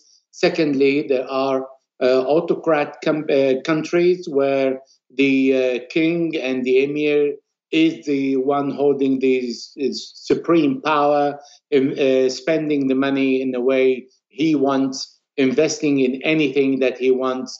And he is the one who decides the foreign policy, the internal policy, the interior ministry policy. He is the one who decides everything, where human rights are not respected, but they are covered up by the million they are spending in the US through these medias who are not talking about what these countries are doing, which fit exactly in the letter that Rex Tillerson, the former Secretary of State, he received when he arrived to the Foreign Secretary office, and he was received by a letter saying, where the human right we use only against our enemies like China and Russia and North Korea, Iran, Cuba, and not among our friends. So this is the result of investing so much money and then closing an eye on it. Now, why the reason this is coming out now? This is a very good question. It is coming out because these countries have decided to reduce the production of oil by 2 million barrels per day, and this upset the US administration. So the US administration wants to fire back against the Emirates and Saudi Arabia, but in a contained manner. So it's something that they can recover. And the way to recover, because they don't want to spoil the relationship, it is strategic. They need the money of these countries. They need to sell them weapons to stockpile in the desert and never use them, at the exception of Saudi Arabia is using it in Yemen for the last 7 years. And they need the money and the investment that Saudi Arabia and the Emirates are doing in U.S. foreign policy when the U.S. is not capable of bringing out billions of dollars. Then you have other countries who volunteer to pay when there is the right U.S. administration with whom they can be in harmony with. But all things being equal, though, how does this hurt them? I mean, yeah, it brings a light to it, a spotlight to it. But is anything really going to be done? I mean, the money is still going to be going to these countries. And like you said, it's not something that breaks the relationship. If anything, you're just putting a spotlight on the fact that they're putting all of this money in order to influence the U.S. government. But how does anything change? It's like, yes, you bought this as a spotlight, but so what? It's a spotlight. If nothing gets done in order to change it, then the behavior doesn't change. Exactly what you're saying is true. Do you remember the article that came out in around the first week of October about Saudi Arabia, which is exactly the same topic. Yes, but nothing happened afterward. So you bring the article to wave it in the face of the Emiratis, and you say, okay, well, this is what I can use against you.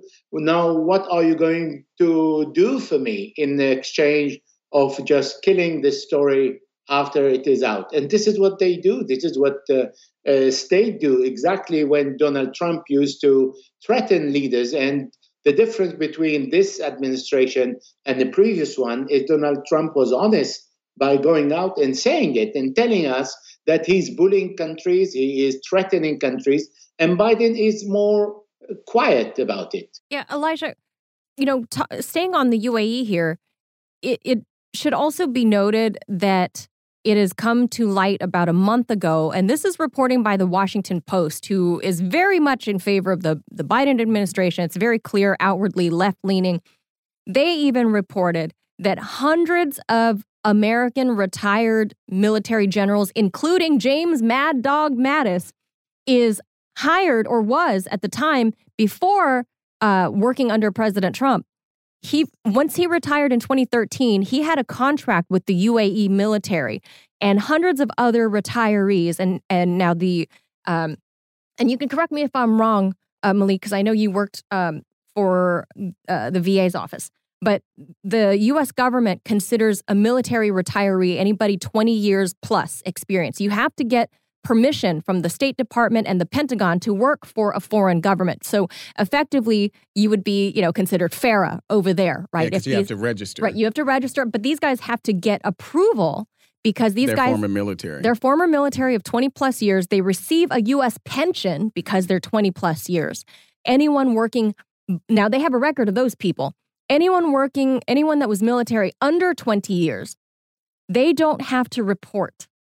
That is the interesting thing, is they do not have to report, and there's no record of how many American former military are employed by foreign governments. Now, in the UAE, there are hundreds, is what is being reported by the Washington Post. How much influence do you think, Elijah, is the having somebody like high profile, like James Mad Dog Mattis, working for the UAE, how effectively, isn't he a lobbyist back here stateside for the UAE? There are also, according to the report, 3 former U.S. intelligence and military officials. And there are politicians, journalists, American companies. All these have received $150 million in 2016. And just to remind also Saudi Arabia since 2014. So yes, this is when you invest in universities, when you pay money to think tanks, and main people who are former U.S. Department, former U.S.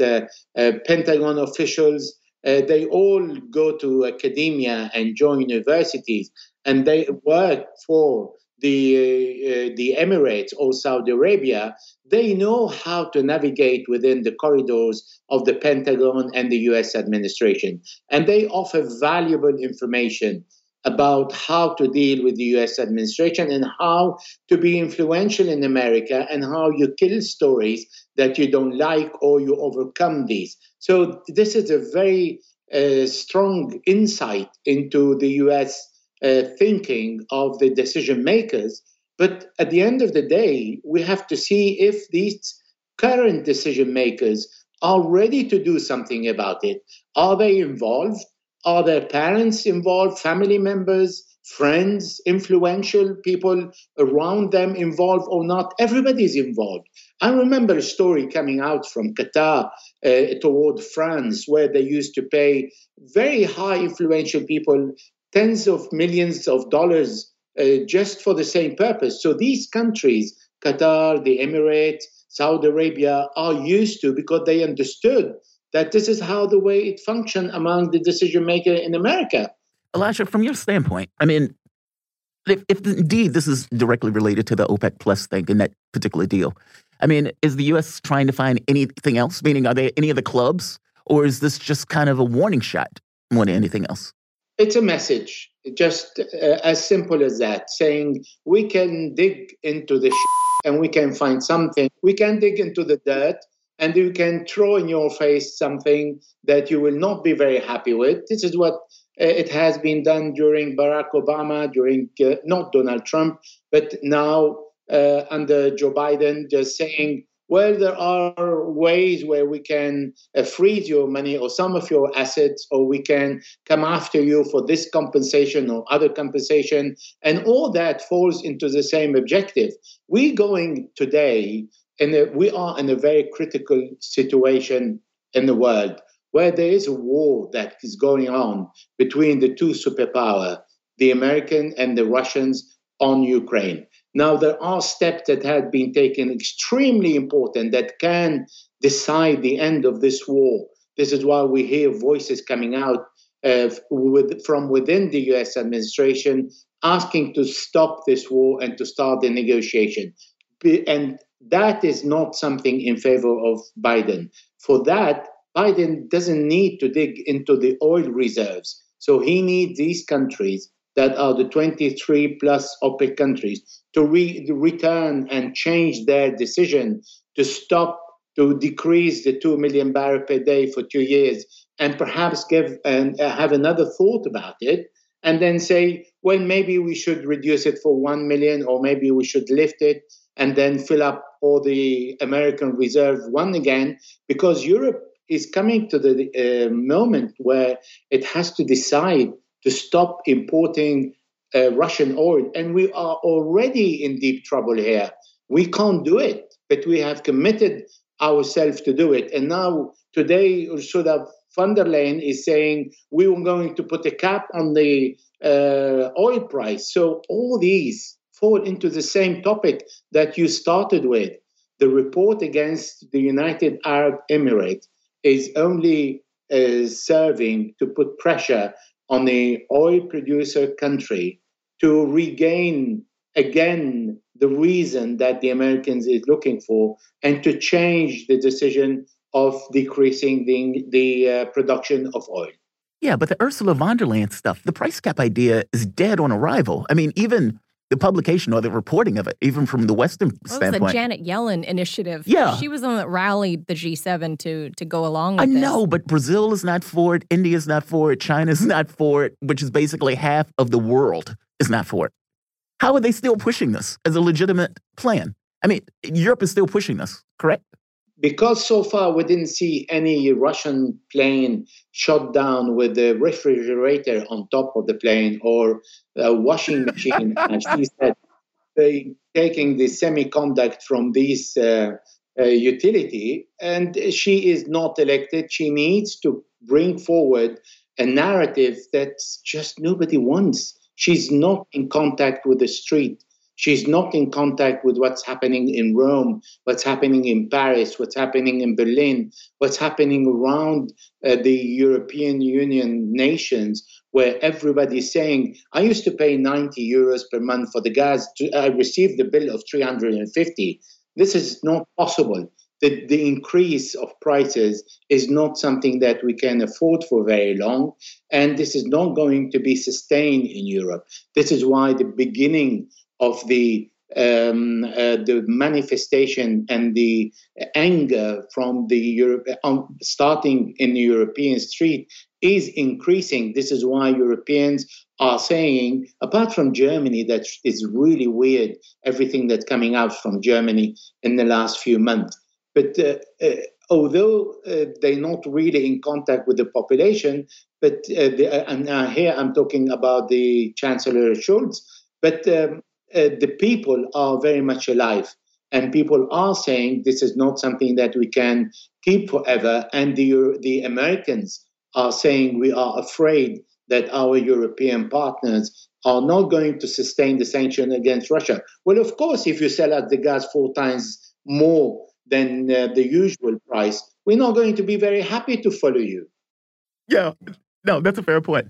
Hey, Elijah, apparently with thousands of protesters, I believe that was last Thursday, across cities in France were protesting. Can you give just your kind of bird's eye view of that. And also, is this an extension of the protests that were Melik, probably getting this name right, but wrong, but that he helped coordinate, or those that were backing him? Is it an extension of that, or is this something different than what we're seeing with the protests now? No, the protests are always the same, and now they are increasing because the inflation is increasing. All the figures that we receive, about 10% inflation or 10.5, they are unreal because they include everything, but they don't speak about the inflation of food, for example, that is 200%, or the 100 from 100 to 200%. We see it in the market every week that is changing. They're not talking about the price of gas. They're not talking about the cost of life and the power of the euro that is diminishing. So the officials are telling us, if you have €1,000 in your bank today, it is worth 600 or 500. Yes, so it is really painful. So now what is happening in Europe is people are getting more and more aware that where this comes from and why we are taking these decisions that are incompatible with our interests. And these voices are reaching the decision makers. The problem is, are these decision makers ready to shift their policy? Well, what they are waiting for, they're waiting for the Americans. Well, we have seen two things recently that are helping the Americans to think again if they want to really start the peace negotiation with Russia. And I'm here talking always about the Americans because the dialogue is between the Americans and the Russians. It's not between the Ukrainians. The Ukrainians just, this is the theater of the operation. It is not something that concerns them, although I feel very sad about the population because they're paying the price of the U.S. hegemony and U.S. policy. So what's happening recently is we have heard about the partial retreat from a small section of Kherson from the Russian to the point where the Ukrainian will never be able to cross the Dnipro River. We heard again also about the hypersonic missiles that the Iranians announced they have it, and that's certainly from Russia. These two elements are key that the Europeans rely on to convince the Americans, if you continue, your enemy are going to receive much more sophisticated weapons. Secondly, Russia has consolidated its defense line. You're not going to be to break it. So what's the point in continuing the war? So these will help the inflation. These will help to bring down the price of gas. And this is why we hear the U.S.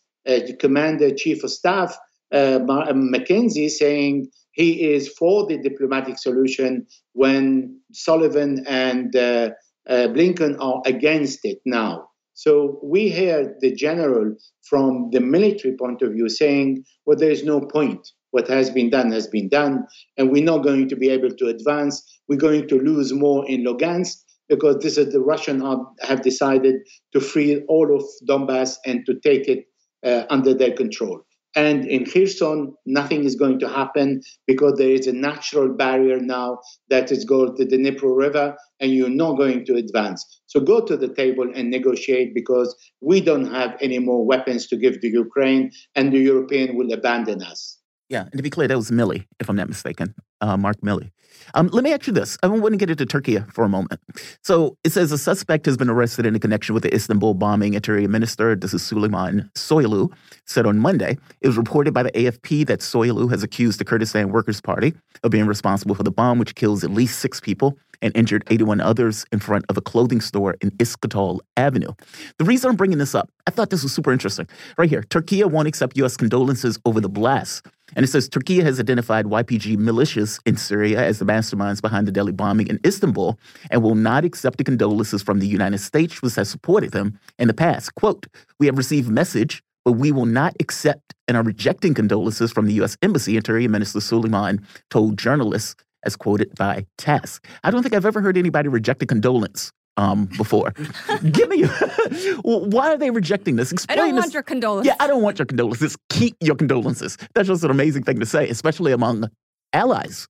I mean, because they're frenemies, let's be honest. They are frenemies, but we consider them allies. I mean, they're part of NATO, for God's sake. But give me your take on that. Why? I know that the U.S. has a relationship with, let's say, the Kurdish Workers' Party, in which case Turkey has always been against and considered these guys basically terrorists. But get into the details of this for us. Why is Turkey or Turkey not accepting condolences on the bombing? Well, it's this morning I was talking to a colleague in Istanbul, and she's very well informed about the interior policy and all these decision makers. And she was telling me that the police managed to control 1,200 cameras around the Taksim area in Istanbul. And they managed to follow the lead where this woman was started her journey, from which flat she was in. And they managed to arrest her. And she is Syrian. She is from Kobane. And she started her journey from Kobane. And Kobane has another name, is Ain al-Arab, in Syria, in the northeast of Syria, under the control of the U.S. occupation forces. Now, she said that she was trained in Afrin, and Afrin is also another city in the northeast of Syria, under the control of the U.S. Forces. And these forces are the ones trained by the U.S. So by saying the PKK, she was trained by the PKK in Afrin, because the YPG Kurds in Syria are the PKK branch in Syria.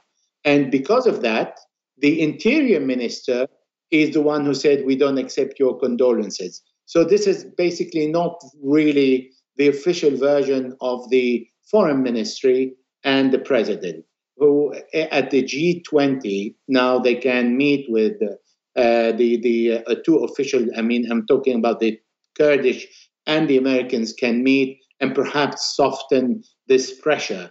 But basically what the Kurds are saying, these are the people you are protecting. They are protecting you in northeast Syria, that you are taking the gas and oil and all the food basket of Syria from, you are training, you are providing weapons to these people, and they're using it against us.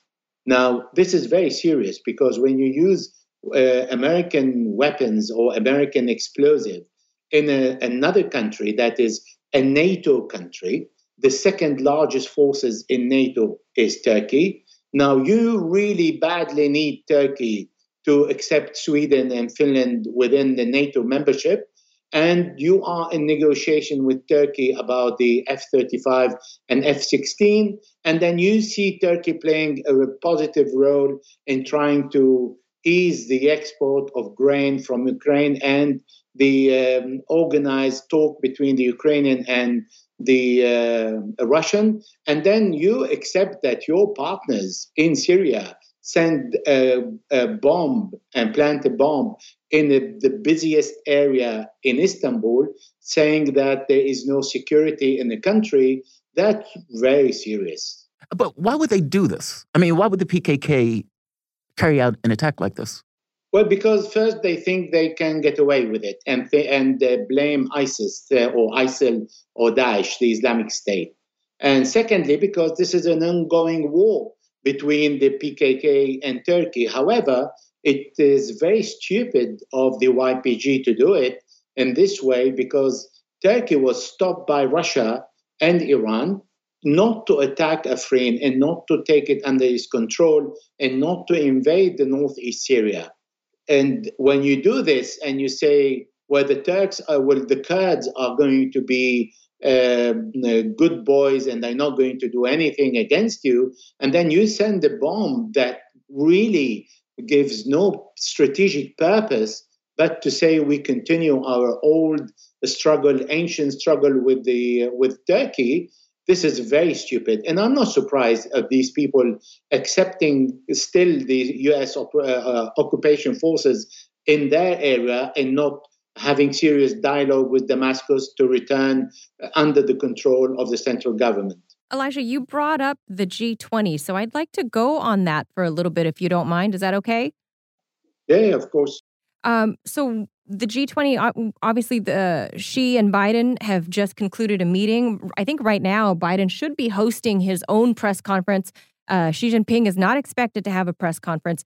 However, Voice of America is reporting that, Jake Sullivan is there with President Biden, and he declined to respond whether or not Biden was planning on walking out when the Russians speak, specifically if Vladimir Putin will join virtually, because President Widodo of Indonesia has also invited Ukraine virtually to join the meeting, even though they are not a member state to G20. How do you read all of that that's happening?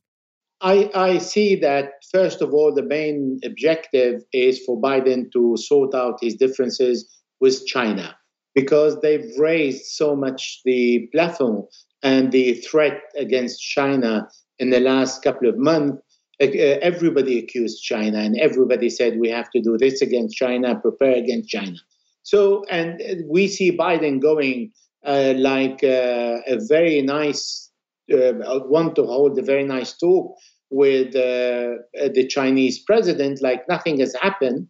We understand that all this was a preparation for the forthcoming meeting and to keep China away from fighting against the U.S. hegemony.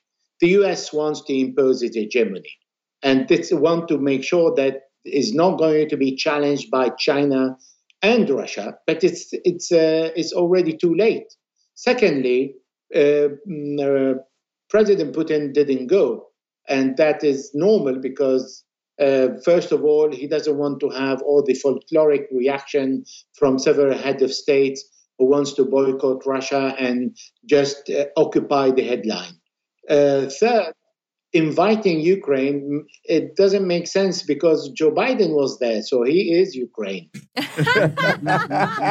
So there's no need to invite Ukraine. What Ukraine is going to say that Joe Biden didn't say. And the problem of the people, some people today, when they hear the Americans saying, one official saying we need to start a negotiation, and others saying we don't need to start a negotiation now, and then they speak about Ukraine can decide. Can decide what? You talking on behalf of Ukraine. Speaking about that for the moment, the Wall Street Journal, they're reporting it says, quote, the U.S. and some of its allies are concerned that their stockpiles of weaponry, including ammunition, are being depleted at an unsustainable rate.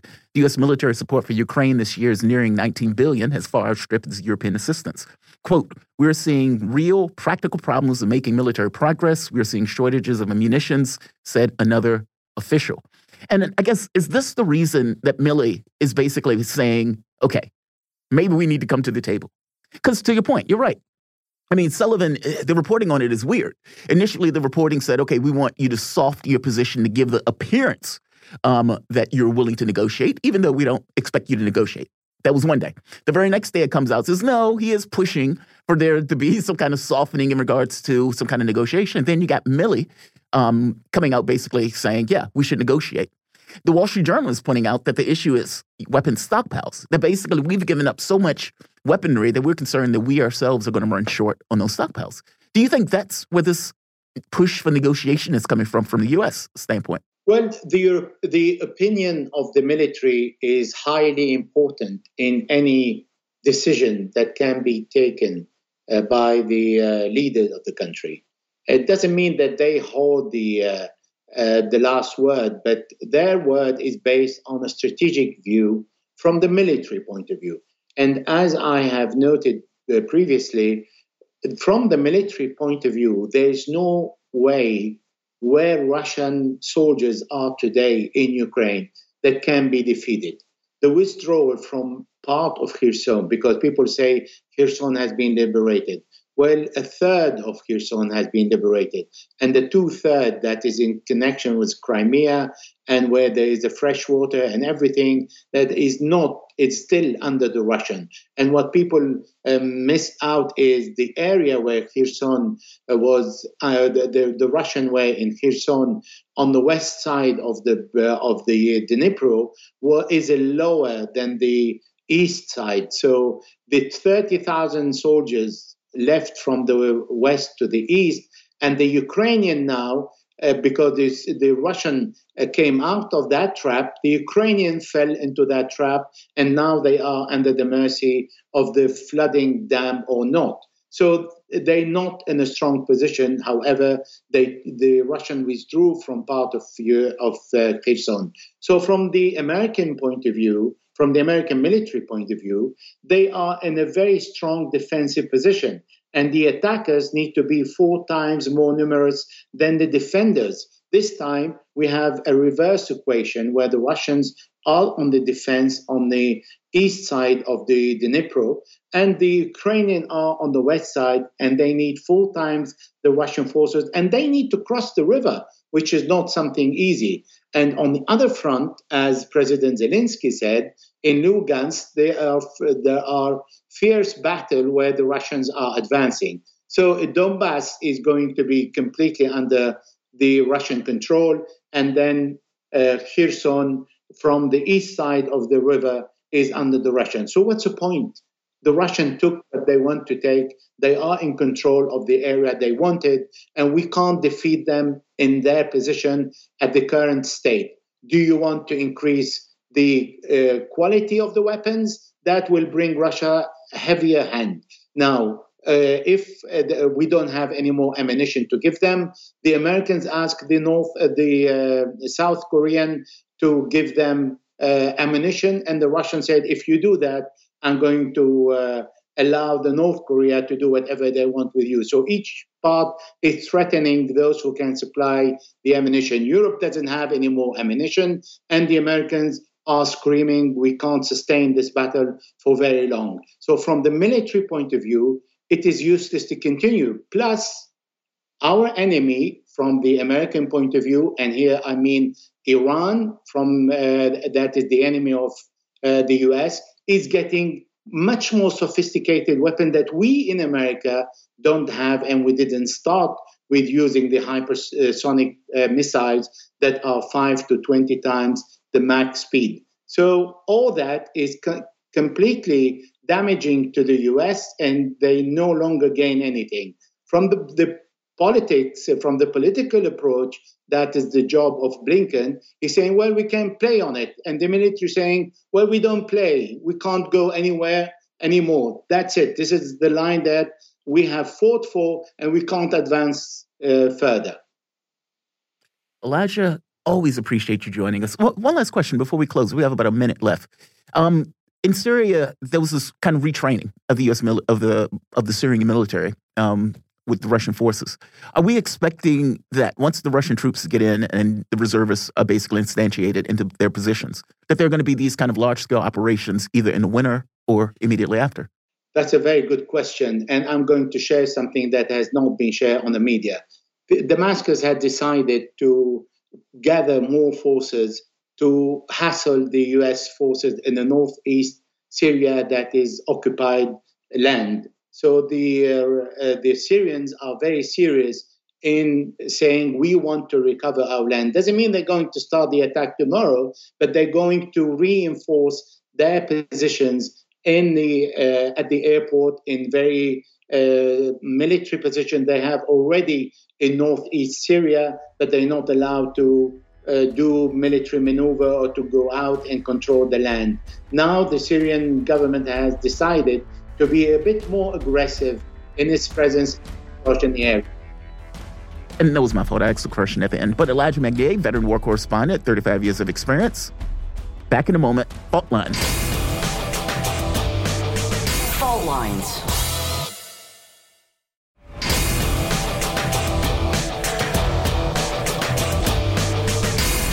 Fault lines. Live from the divided states of America, precipitously perched at the edge of this resilient and exploited globe. Welcome to your context lens for the American perspective.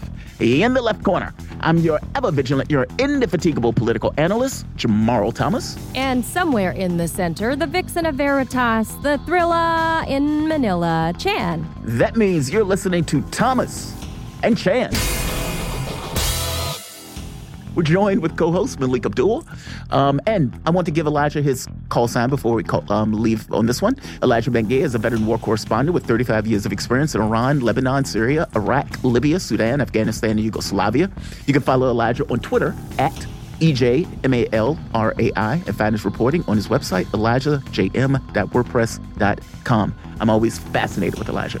I mean, just his experience in general is just... And hot take. Yeah. That was a hot take. Yeah. Let's say, I mean, don't need to invite Ukraine. Biden's already there. Yeah, right. I love that, right? Like, damn, burn. Yeah, and true. And just so happened to be true. Well, look, let's get into headlines. Get to our main story. The American and Chinese presidents held a meeting on the sidelines of the G20 Summit in Bali, Indonesia.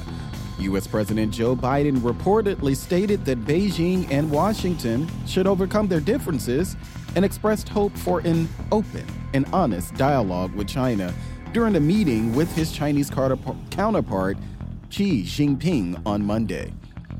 Quoting Mr. Biden, "As leaders of our two nations, we share a responsibility, in my view, to show that China and the United States can manage our differences, prevent competition from becoming anything of a sort of conflict, and define ways to work together on urgent global issues that require our mutual cooperation. And I believe this is critical in the sake of our two countries and the sake of the international community." Biden also noted that the world expects the U.S. and China to play a key role in resolving global problems ranging from climate change to food security issues. Moving on to domestic news. More about U.S. President Joe Biden, who said on Sunday that he feels good, maybe in a, James Brown way, about his further presidency after the midterm elections as the Democratic Party managed to retain control of the Senate earlier in the day. Projections from NBC News showed that Democratic Senator Catherine Cortez Masto is winning re-election in Nevada, which allows the Democrats to keep control of the Senate with at least 50%. Keep in mind, the two independents also caucus with the Democrats. So we no longer will need Kamala Harris as the tie vote, which is what Democrats were using when they only had 50. Biden also said that he felt good after the news in Nevada and was looking forward to the next couple of years of his presidency, according to a White House poll report. Yes, I mean, maybe we should actually say Biden has a reason to feel a little wind at his back. The Democrats didn't lose as many as expected, and they get to keep the Senate. But what happens in 2024? Does Joe Biden go for it? From what I'm hearing, Joe Biden is planning to run. But I guess the question is, if he does, who's going to stop him? More domestic news about another president, or former president. U.S. President Donald Trump filed a lawsuit against the U.S. House Committee investigating the January 6th Capitol riot on Friday evening after it issued a subpoena requiring the ex-president to testify next week, according to Trump's complaint. The committee requested that Trump appear before it to testify in mid-October. According to the committee, Trump allegedly played a central role in organizing and orchestrating the unrest of his supporters at the Capitol building on January 6, 2021, after he lost the election to incumbent U.S. President Joe Biden. The committee added that a subpoena to a former president is a significant and historic action, but noted that Trump would not be the first former U.S. president to testify before Congress. Yes, I believe there may have been one or two more. I expect that Republicans will pretty much shoot all of this down, since pretty good chance of us actually retaking the Senate. It's pretty shameful that we don't know the results yet.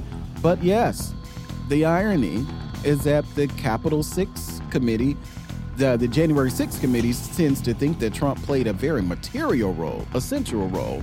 But let me tell you how that works for a law enforcement perspective. If Trump played a central role, meaning that he was behind helping to coordinate what happened in any way, then it wouldn't be a congressional committee. it would be the Department of Justice actually going after Trump. And at this point, they haven't done anything, which should make you question Democrats' motives here. But moving on to international news. Spokeswoman for the Russian Foreign Ministry, Maria Zakharova, lambasted reports claiming that FM Foreign Minister Sergei Lavrov was admitted to a medical facility after he arrived in Bali. Quoting, "Here with Sergei Viktorovich Lavrov in Indonesia, we are reading the news and we can't believe our eyes. It turns out that he is hospitalized. This, of course, is top-class fake news." Zakharova published a clip featuring Lavrov showing him in a hotel. The minister discarded the reports, adding that Western media writes similar statements about President Putin. Also, he further noted that these reports are just a political game, urging Western media to try to write more truth. Wow. Ouch. A suspect has been arrested in connection to the Istanbul bombing, Interior Minister Süleyman Soylu said on Monday.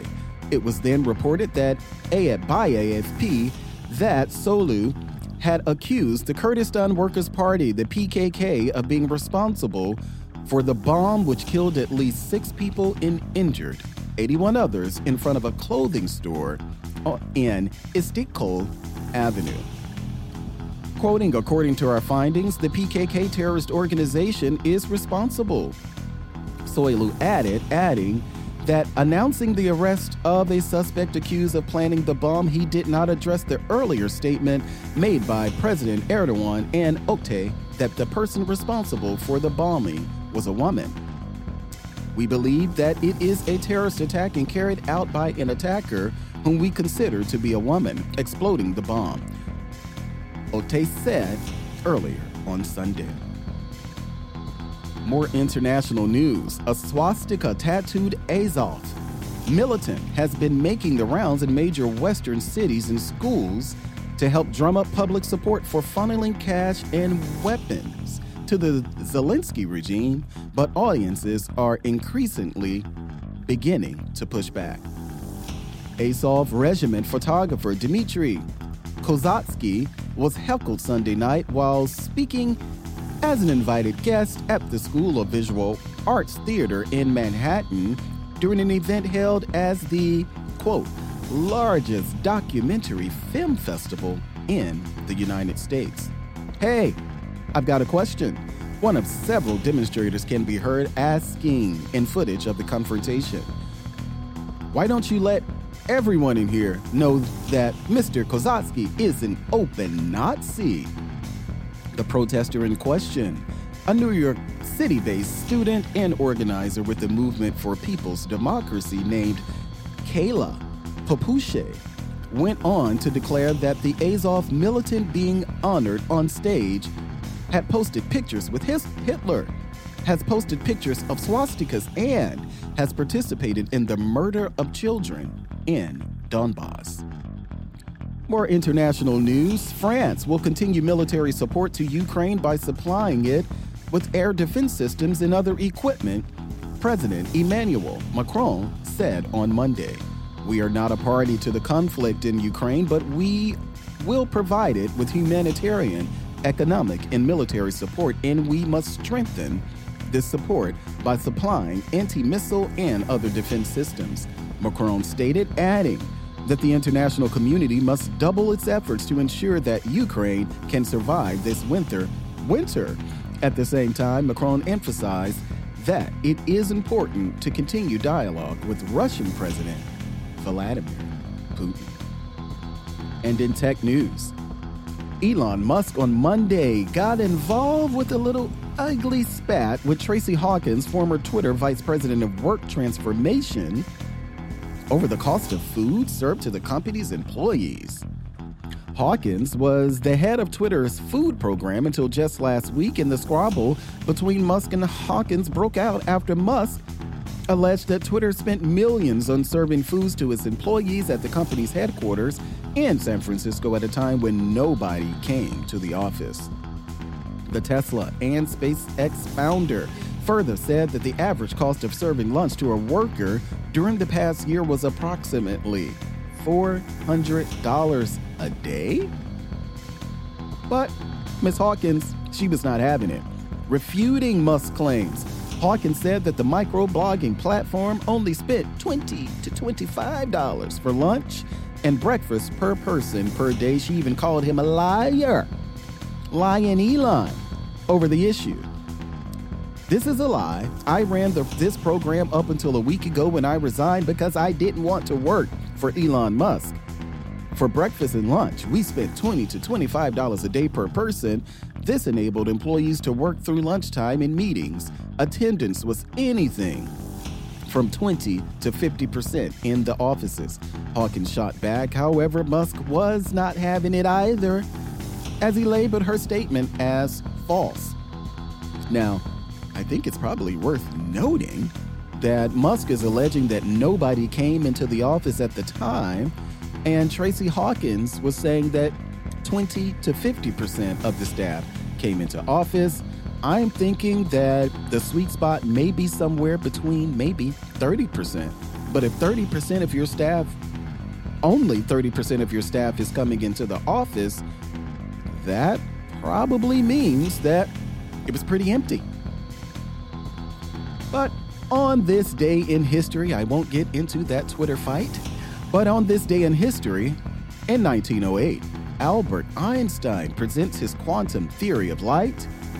In 1920, the Russian Bolshevik army captures Sebastopol, ending anti-communist attempts to regain the government of Russia. And in 1994, first public trains run through the Channel Tunnel linking England and France under the English Channel. These are your headlines for today, Monday, November 14th. We still don't have all the results from the election, but you are listening to Fault Lines on Radio Sputnik. By the way, Biden's giving his speech now. Yeah, I stopped out there for a little bit, too. Talking to the press. Is I can't specific. Wait to it's for hear what all the questions and answers. Domestic consumption. Domestic He's consumption. Like, we're not going to war in Taiwan and blah, blah, blah, but no real specifics. I want someone to ask him about nuclear Armageddon. Ask them these questions. Oh, you know they're not going to ask him about that. The other person that will ask something similar to that would be Peter. And I think it's another one. Kristen has been kind of Welker? She's been asking some questions, from NBC or something. Yeah. She has been kind of asking some, but it's, you can imagine it's going to be softballs. Yeah. Oh, yeah. I mean, they asked him, they said, did Xi Jinping seem more confrontational? See, what? What? Why? Yeah. Because you waste your question on that. Well, and if he did, then what? Yeah. It's you're going to fight him? Did he give you side eye? Right. Right. I'm just like, you're going to fight him or something? Yeah, it's like what are you going to do about it? The substance of that question is what? I mean, you want the American people to know what from that question? I mean, the way it's tough. I mean, their framing of this is, of course, that challenge him to a push-up game. Well, it's weird on so many levels. I mean, their take is, well, China is being more provocative. Okay, but what does that mean? They're not antagonistic. Right, define that. I mean, their argument is, well, I get that the U.S. has 800 military bases around the world, and we were talking about going to war in Taiwan, but it's China that's being provocative here. I mean, it's like, come on, man. It's like, are we being serious? Yeah, but China could just respond and say they're not being escalatory. Right. We're being provocative, not escalatory. No, excuse me, Mr. President. We're just, to quote your military top brass, right? We're just being provocative. We're not being escalatory. Yeah. I mean, sir. Look, to your point, those questions are oriented towards an American audience. And like you said, those questions are oriented in a way that it's like framing is built into the question in a weird way. It's like, so they're being provocative, Mr. President. Did you see that Xi Jinping was being aggressive towards you? And it's like, it gets aggravating sometimes. I think Mindia made a really good point about the North Korea thing. It's like Donald Trump showed proof of concept. We used to call it in software proof of concept. Basically, build a sandbox version of something to show that you could build a version of it. Well, Trump was able to show that, hey, diplomacy does work. And in fact, works. It works. I mean, like this argument of how dare Trump stop the military exercises where we're pretending to invade North Korea. Yeah, I was thinking when Mindia said that, I was like, do you guys realize that we're basically, if we were boxers and we were training, us and the South Korean military basically have punching bags with Kim Jong-un's face on it, and we're just punching at it. Yeah, every year, 2 or 3 times a year, just hitting him in the face and just looking at him as we're doing it. You don't like this? You don't like this? We're just practicing. It means nothing. I mean, imagine if they did that, if Russia was doing it to us, like they were doing a decapitation strike, I don't know, in Florida or somewhere. I don't know. I mean, like, we would not tolerate that. They built a fake White House in Siberia, and they're like, let's bomb it. Do you remember when China launched that missile to take down the satellite? And their response was, they're doing this to be provocative towards the United States. Do you remember that? I'm just going to say, but it's not escalatory. I'm going to use that. That's so good. That's such good, bad reverse logic. You're getting, Jen Psaki, got paid for our values. That's the way I always repeat that, because I love that line. Got paid for our values. Got paid for our values. It's pretty good. It's a great line. It sticks. The escalatory line sticks but too. It's provocative, not escalatory. Not escalatory. There's a difference. Somehow. Just saying. Somehow there's a difference. But look, you guys are listening to Fault Lines. My name is Jamarl Thomas, Manila Chan, Melik Abdul. We're coming back with the one and only Ted Rall. Democrats keep the Senate. That's only provocative. Back in a moment. Fault Lines.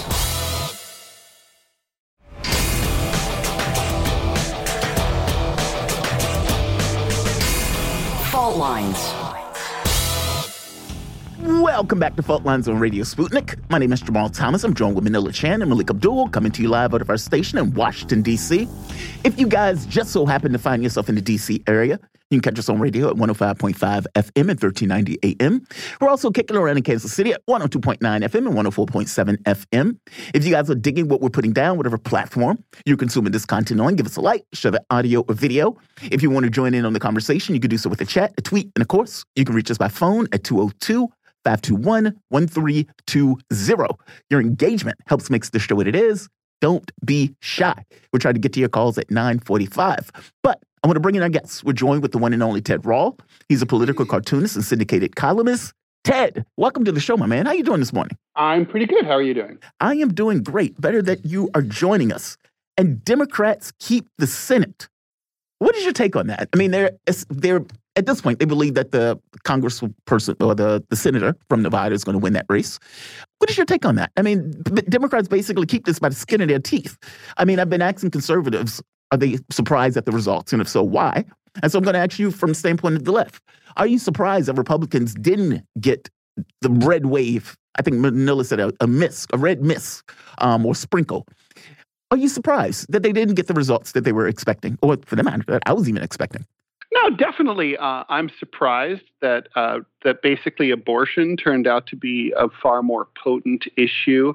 I think one thing that nobody talks about is how the crime issue, the border issue did not really seem to resonate with swing or Democratic voters at all. It's almost like that was completely in the Fox universe, and it didn't fly. Inflation and crime did, but abortion sort of staunched the bleeding.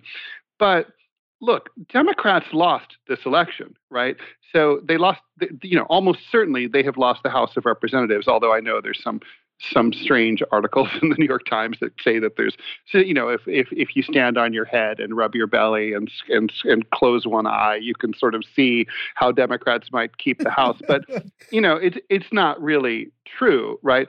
So it's a defeat, and so it's like if you lose by less than you thought you were going to lose, the danger is that you're not going to learn anything from this. I don't think Democrats are currently, saying that they did great. Republicans lost. That Biden said he's not going. Nothing will fundamentally change. That's his favorite. That's his favorite thing to say ever. Always. I don't know why he keeps saying it. Because that's what voters really like to hear all the time. I don't know. I think the Democrats are idiots. They should say, look. This could have been a lot worse, and we're grateful for that. But this is not a time for triumphalism. I mean, we lost the House of Representatives. We did not gain. We probably at most will gain one seat in the Senate, maybe. I don't know. I wouldn't exactly be dancing in the streets. Yeah, it's just like saying, well, if this was a boxing match, we only got KO'd, not TKO'd. Yeah, well, that's right. I mean, that's right. It's like, well, a loss is a loss is a loss. I mean, the Democrats had complete control of the legislative and executive branches, and now they don't. I mean, so it's not.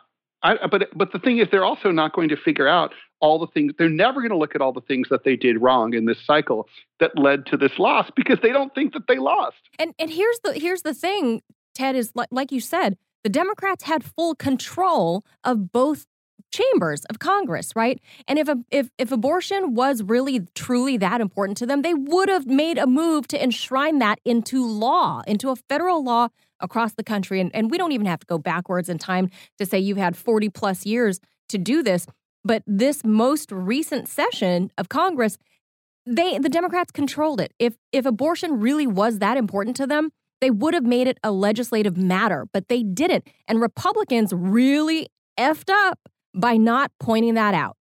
And I would have run with it. I would have run with it if I was a Republican consultant. I agree with you. I mean, I also think that, so obviously, look, the Republicans, I mean, the Democrats would not have passed it because they wouldn't have gotten, there's no 60-vote supermajority, right, in the Senate.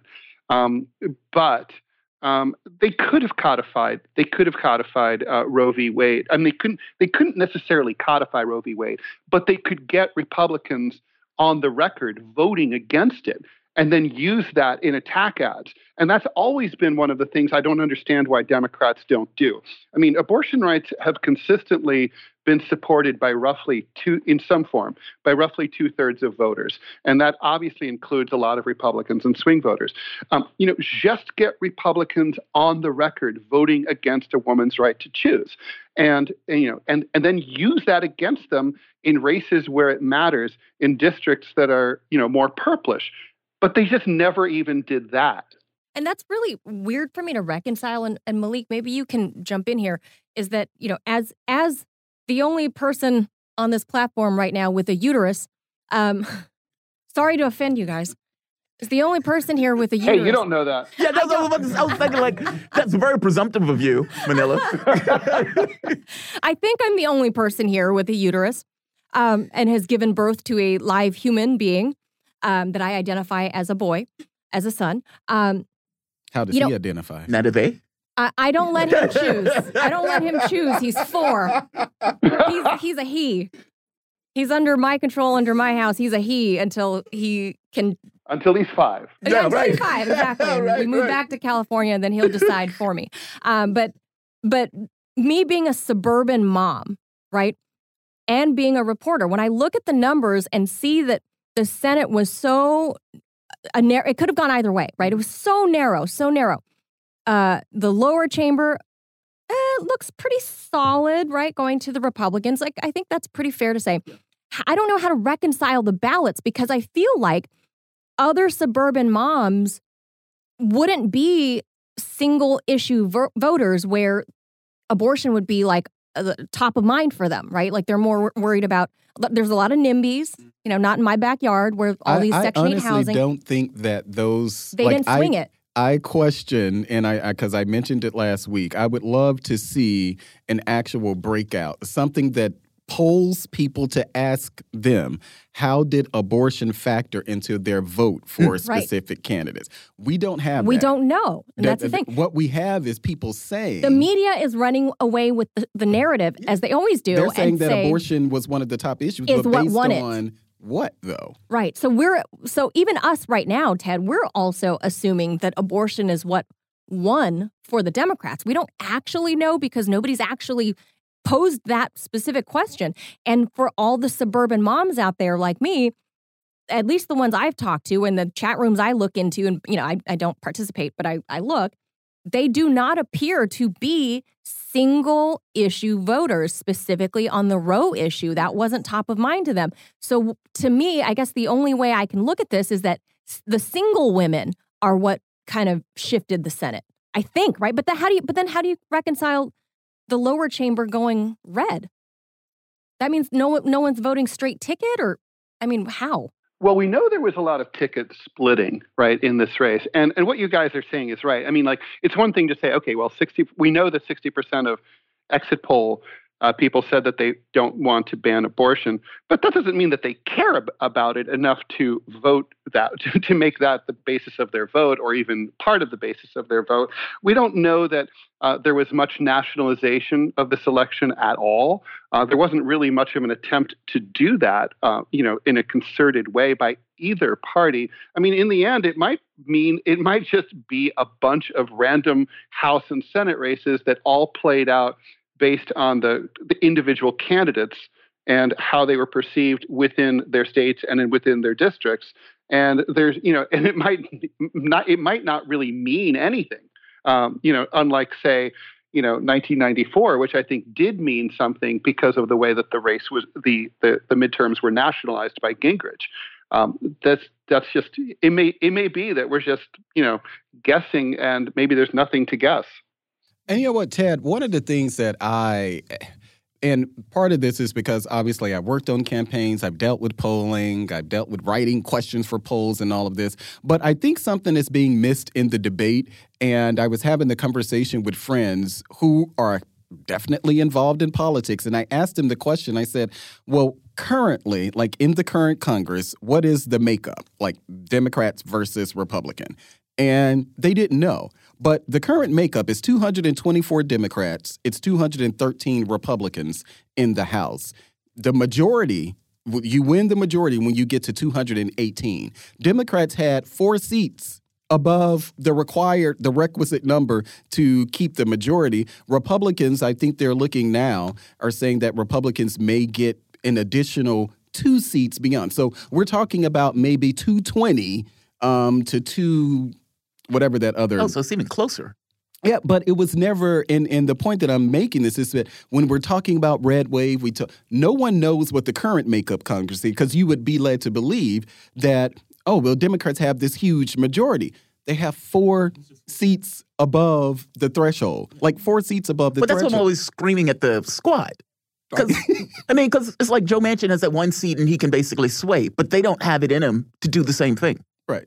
I mean, over and over again. I mean, was it the $15 an hour minimum wage? I mean, I can't think of anything with a pressured Biden on saying, we're not passing this if this is not going to be a part of it. Right. And the margins are very close. And so the margins will be close with the House as well. I think the biggest thing with the Senate, I came on the show and I was always iffy when it comes to the Senate. Yep. I did talk about Laxalt because Laxalt was a former was a former AG, the son of a U.S. senator. I think his dad, grandfather was governor or something. So he was got a pedigree. Yeah. So he was a political guy, but he was also one of the ones that Trump endorsed. And on that issue of Trump endorsement, it was different results depending on where you are. But I don't think they were able to make a general statement, which is what people are saying. Oh, well, Trump just had a horrible night. Well, first of all, Trump endorsed Bolduc from New Hampshire. Unless John Sununu was running for Senate, who is the current... He ran for re-election as governor, but when he decided not to run for the seat because they wanted him to run for the seat, well, once Sununu said he was going to run for the governor, we never had a chance at New Hampshire. Right. So it didn't matter if Trump endorsed, if there was an establishment version versus Trump. We were never going to win New Hampshire. Like some of these states, we literally were just never going to win. And the bullishness that people had about Arizona, I never said that he would win Arizona. So I think that part of this is that, yes, all of the polling was moving in the direction of saying that, hey, Republicans are really poised to have a red wave. It didn't turn out that way, but it didn't turn out that way in 2016 either, because polls said that Hillary Clinton was going to beat Donald Trump. 94% or something on the night she lost? They're polls. Yeah. This polls are discredits projections. The polls, right? But they're projections. Again, right? Yeah, and that's actually what I was getting ready to, the point that I was asked Ted your comments on. Polls are projections. And so we need to first understand that polls are projections, and because they're projections, they are sometimes wrong. And what do you think about that, Ted? Well, Melik brings up 2 really interesting points. I think there's, Trump also did pick some winners that I don't think would have won without him. For example, Vance in Ohio. He was definitely a long shot candidate. He prevailed by a bigger margin than expected. A lot of people had counted him out a month before the election. Herschel Walker, you can add him to the list. Herschel Walker too. Yeah, and so also, but one about the polls. What's interesting is in 2016, the polls had a Democratic bias, but in 2020, I think there's literally more polling agencies that are Republican aligned now than there were in large part it was a reaction to what happened in 2016. So everybody's looking at the aggregate polls, like the Real Clear Politics average of polls. So you're literally looking at the aggregation now has more red in the mix than it used to, and I think that's why the polls were wrong in kind of the opposite direction this time. I'm going to go to this article. I love this.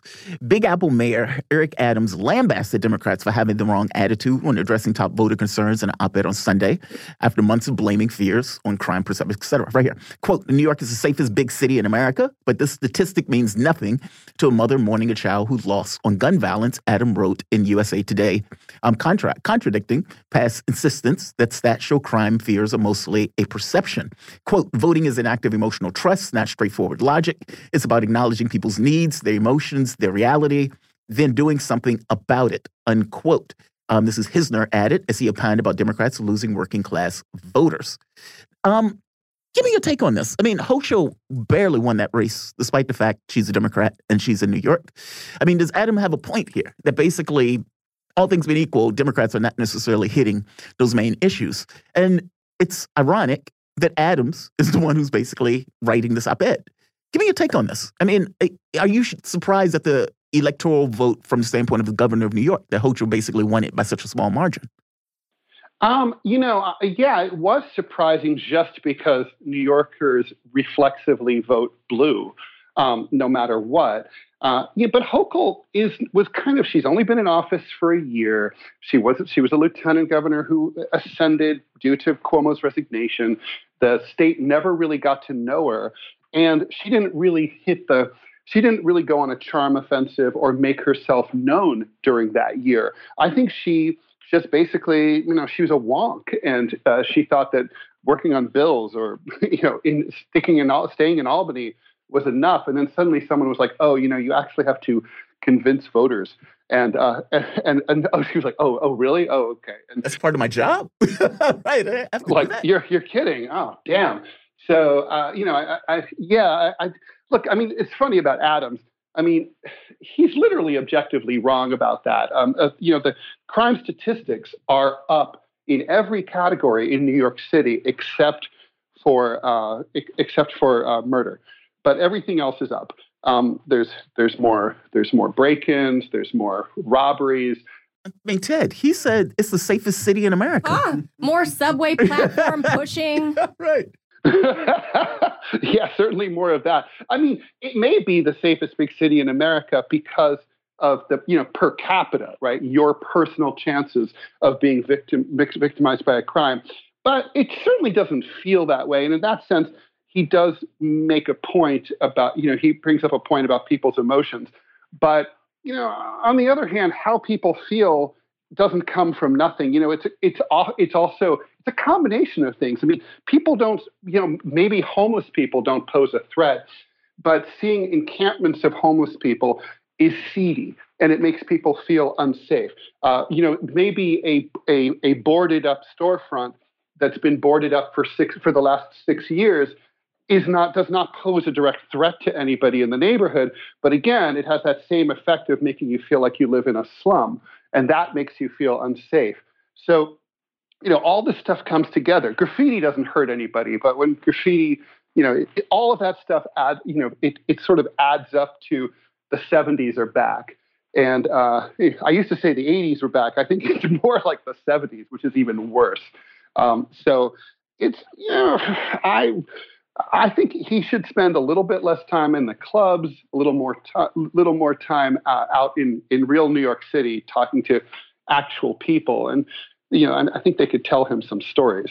And you know what, Ted, that's, Jamarl's question and what we're talking about with the crime, to kind of back up to what Manila was saying. I may never get the answer to it until I actually pay for Edison research polling, but I just have a hard time reconciling polls going into the election, how somehow abortion superseded crime and some of the issues, like the real issues. Like, to me, I have a hard time believing that somehow that one issue, abortion, superseded all of the other issues like crime, inflation, gas prices, and somehow that became the thing that voters voted on. Maybe, I could be a little naive or something, but I just have a hard time believing that what we're seeing on our TV screens with this crime problem, that somehow that wasn't a larger factor. But the thing is, because we don't have anything to gauge, but I'm a little iffy about that, Ted, that somehow abortion was a more, even though that 60, because I saw that 60% number, and what it says is that they were unhappy or angry about the Supreme Court's decision. But I'm just having a hard time believing that more voters were concerned about that than crime and inflation. It's purely instinct, but it's apocryphal. But all the women I've talked to who are Democratic voters, if any of them had been tempted to blow off voting, they didn't, because they were so furious about the Dobbs decision. They were I think there's a sense among many people that this was a basic fundamental freedom that they took for granted, and that this harkened a Handmaid's Tale dystopia, that they just couldn't believe that the country was going in that direction. And the Republicans played into it by immediately codifying very extreme no exceptions rules in so many states. And I think it really motivated Democratic turnout. That's one of the things, though. It's been misrepresented. At last check, I think maybe there's only one, but every state, every red state, they have exceptions for rape and incest. That's like on the books. They have exceptions. Even in Ohio, they have exceptions for rape. Oh, no, I'm sorry, not life of the mother. Yeah, life of the mother. That's I got that wrong. Not rape or incest. Right, not rape or incest. So they do have exceptions for like life of the mother or something like that, which for me, that is a reasonable position, because I'm kind of iffy on rape and incest. But it isn't as if there aren't any exceptions. It just depends on what you're like. If you think rape and incest should be an exception, which I don't, but and I understand a lot of people do. But for the life of the mother, and I think that's called ectopic pregnancy. Ectopic has to do with it's like teeth and bones. I mean, this is that type of stuff. Yeah. Ectopic. I got to be honest. That's not enough for me. Like the wife of the mother stuff, or the life of the mother is not enough. I mean, meaning for me, some people, the rape and incest, they want that exception too. Sure. And I think that exception should be there. I think abortion should be legal, but not life of the mother. No. I'm saying, in addition to life of the mother, I'm saying rape and incest. Yeah, I think. Look, personally, I don't want to say an extremist on issues of abortion, where I think it should be allowed. And look, if many of those women are like me, they look at it and say this country has gone backwards.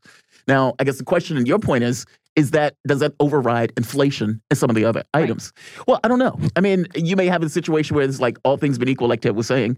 Okay, well, I may not have voted under normal circumstances, but I'm going to go and put my vote in now because I don't necessarily like the way this direction went. Meaning, I can kind of see that if it's playing on the margins.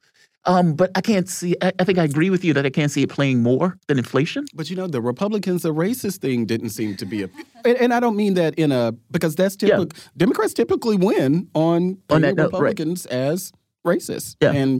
Or as Biden was doing going into the extremists. They gonna put you in chains. Like even that, I wonder how much that this extremist, do voters said, okay, well, we're not going to go the red wave route because Republicans are too racist or extremes. I just don't know. I don't know that Biden's unexplainable. I don't know that Biden's argument, and Ted, you can jump in here, but I don't know that Biden's framing of, basically, he effectively was saying a vote for Democrats is a vote for democracy. Yes. Yeah. He literally said that. He said democracy was at stake. Right. Yeah. I don't buy that either. I guess the question is... No, why? I didn't buy it either. Yeah, I guess the question is then why did Democrats overperform then? I mean, it had to have been something. I don't think we can explain it. I just think it's one of those things. I don't know. I think it's probably like a Trump referendum in some ways. You think so? I do.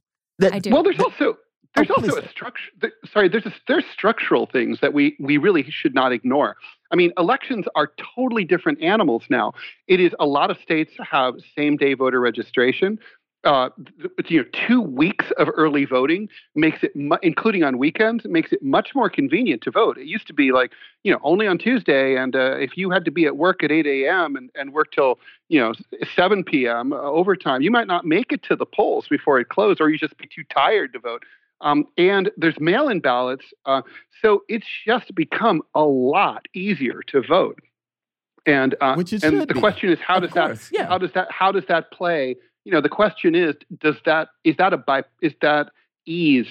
benefit Democrats or does it benefit Republicans? I don't really know. I think that benefits democracy. But there's a whole ton of other issues, Ted, to your point, of how people get on the ballot in the first place. And that is my biggest complaint about the supposed U.S. democracy, because it's not democratic about how you can get on the ticket in the first place. It's like the rules aren't the same for different parties in different states. Like the Green Party vote. What is that? Matthew Hoh down in North Carolina.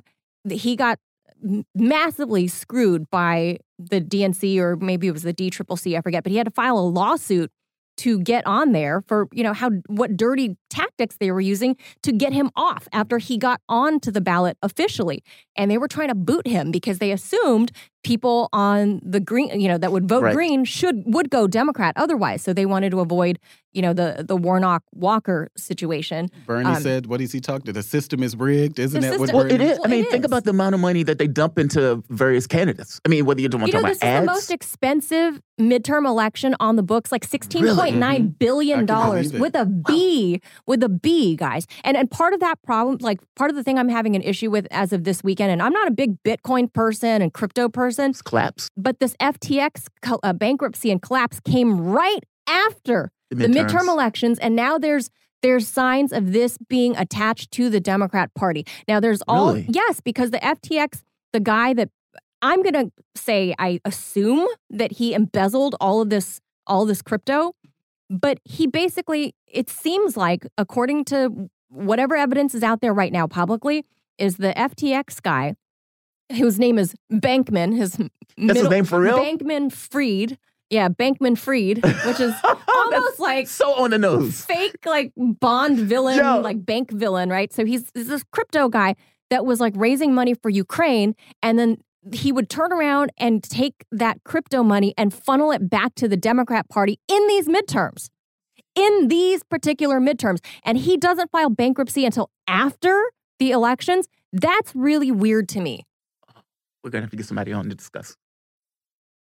Ted, I don't know if you followed that at all, but I don't know if anybody. No, I have followed it. I did not follow the Democratic Party Ukraine connection thing. No. Yeah, that guy funneled money from the crypto exchange back to the Democrat. He donated like $150 million. That's right up there with George Soros. Yeah, Soros. That much money out. Soros money. But the sad thing is it's other people's money. Yeah. It's other people's crypto. I mean, I got to be honest. All of this is problematic if you're thinking about the integrity of an election. I mean, you think about the money the corporations could put into elections, into candidates. The overwhelming majority of the side get the most. Citizens United. And you know what? This backfired on the Republicans. Oh, and by the way, even the what is it? When the candidates get like the DCCC, or for that matter, the Senate thing, even they were putting out things going after certain candidates if those candidates were going after incumbents. I mean, like, it's all of that stuff plays a role into it. I don't think Republicans did any nonsense like this. This was more on the Democratic side. This was on the Democrat side. Yeah, whether you want to talk about superdelegates, you had the situation where they were calling candidates, telling them to get out the race. I think this was, an election ago? This is just normal hat at this point. Well, look at what they did in 2016. They cleared the field for Hillary Clinton. Yes, they did. Yeah. And do we remember who she was not burning? Do you remember who else she was running against? Martin O'Malley. Oh, yeah. Remember the former mayor, and I think he was the governor also. Yeah. No one remembers Martin O'Malley, but also talking about a corrupt system. This was back in my Obama days, I wear the Obama cape days. Right. Hillary You even Clinton. wore a tan suit and everything. Talking about system. I started believing about the system being rigged in 2008 when I attended the Rules and Bylaw Committee meeting at the Omni Shore here. The Democrats' Rules and Bylaw Committee meeting was set to settle the issue of Michigan and Florida. 2008, Hillary Clinton, there was a decision because Florida and Michigan moved up their primary dates, that they were not going to count the votes in Florida and Michigan. Really? Remember, Hillary Clinton then wanted to count, once she was losing, she wanted to then count the votes in Florida and Michigan. So they had to have a meeting, and it was called the Rules and Bylaw Committee meeting, where it was ultimately decided that she couldn't get those votes because they had agreed that neither one of them will get the votes from there. But if they had, and Alexis Herman and many other big-time Democrats were all on the committee, but they ultimately decided not to. In which case Obama wins. Which because that's what it was. Yeah. If they had, prevailed, Hillary Clinton would have gotten Michigan and Florida and been the president. Wow. I don't know. Do you remember that, Ted?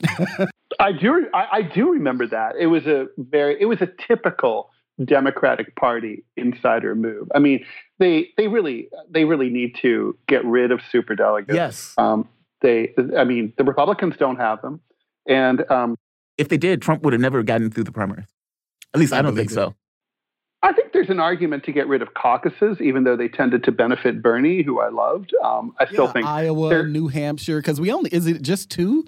Is it just two states with caucuses? Two. Oh, okay. Wasn't Nevada a caucus also? Yeah, Nevada. Yep. I remember the Nevada one because the Nevada one looked very sketchy. That's the one where the chair got thrown. Yeah, right. The imaginary chairs being thrown. I mean, and it's. Do you remember that? They said Sanders was throwing chairs. Yeah. I mean, do you remember that? Man, I went to work the very next day, and the owner of the company is like, "You guys need to cut it out." Talking to me. Bernie bros? Yeah. Talking about you Bernie bros out there throwing chairs. And I was like, dude, that didn't happen. He was like, well, I heard the reporting that you guys were throwing chairs. I was like, what video did you see of that? Well, I didn't see a video of it. Okay. Now you're telling me that you didn't see any video of anybody throwing chairs despite the fact that place had videos all over the place. It's like, come on. As the kids say, if it ain't on Insta, it didn't happen. It didn't happen. Ted, let me ask you this. Before we close out, what do you think this effect is going to have with Republicans taking the House and Democrats keeping the Senate? Or do you think it's going to have an effect at all? Gridlock. Nothing is going to happen. Nothing of substance is going to get passed except military spending. We can count on that. Both parties can always agree on the need to blow things up. But in terms of anything that would be, I think also you're going to have some serious budget deadlocks. I mean, we could definitely be looking at government shutdowns. There's the president's going to veto everything that crosses his desk. Well, that's what I was going to ask. Is there anything that the Biden administration would agree on that Republicans would agree on? I mean, infrastructure is the first thing that comes to mind, but I'm not sure if there's anything else that fits that bill. I used to say infrastructure, but I don't even know that they can agree on that anymore. I think it's human infrastructure counts, Ted. Right, exactly. It's warfare now, and at this point, certainly on the Republican side, the Republican voter base is in no mood to hear that their representatives did anything with the Democrats, even if it's something that they would personally love. Which is horrible. I think it's like they just want go there, own the libs. Stop anything the Democrats want, even if they're, voting in favor of blue skies and fresh air. Just just stop it. I really think that's the mentality of these. Wow. Under that model, nothing gets done. Literally nothing gets done under that model. Just like everything Trump uttered, whether it was, true good or bad, or whatever, it doesn't matter. The media and the left side of Congress was going to be hair on fire against it. That's unfortunate. I mean, how does a government function like this, Ted? We don't. Well, it doesn't. I mean, basically, look, this is like when a marriage goes bad, and the two spouses just can't talk to each other about anything anymore. Just the fact that they're opening their mouth makes the other one just hate them and just shut their ears, right? I mean, that's what's going on now. I mean, It's pure dysfunction. People talk about polarization. They look at the 50-50 split and they conflate them and they say, oh, well, that's polarization. The 50-50 split and polarization are two different things. But when they come together, you end up with massive dysfunction. Because if you have polarization, but one side has an overwhelming majority, things will get done. That side will get things done. But when you have the power constantly shifting every 2 to 4 years between two sides that just absolutely despise each other, it's just a policy of revanchism. They're constantly, just thinking about you guys blocked Robert Bork, so we're going to block Merrick Garland. You guys blocked Merrick Garland, so we're going to block your, so it just keeps going and going like that forever. Do you think there's a way out? Meaning, is there a magical door to get out of this situation? Because I don't see one. No, there's no magical door. I mean, either the whole thing comes crashing down, or somehow, someone comes up with a new way of appealing to voters, in the way that FDR did. Someone who presides over a sort of a political realignment that changes everything.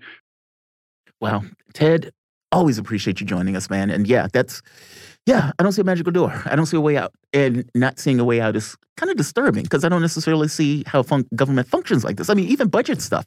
Like, when is the last time we had an actual budget that gets passed on time? Yeah, and for the year, not just for this kind of stopgap. Okay, we're going to do this for 1 month, and then we're going to come back and have a conversation about it again. Okay, now we're going to get it for 2 weeks.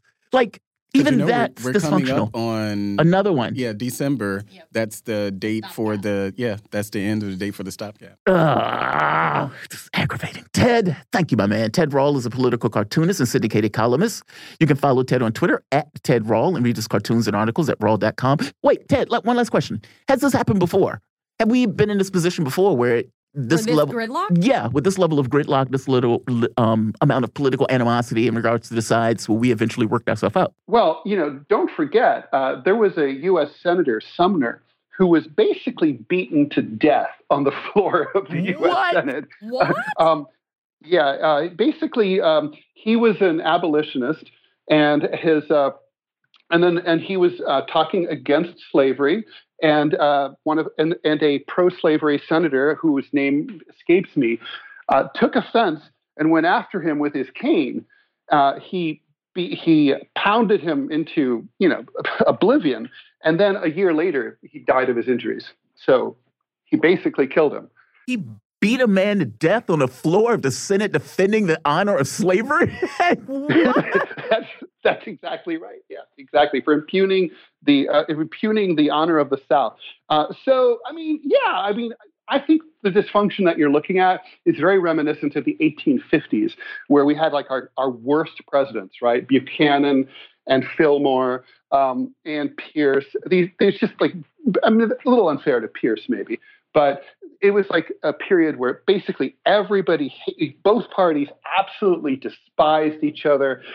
There was no respect whatsoever, no trust, and nothing really got done. And then the election of 1860, which people kind of forget, ruined everything. It was the only four-way race in American history.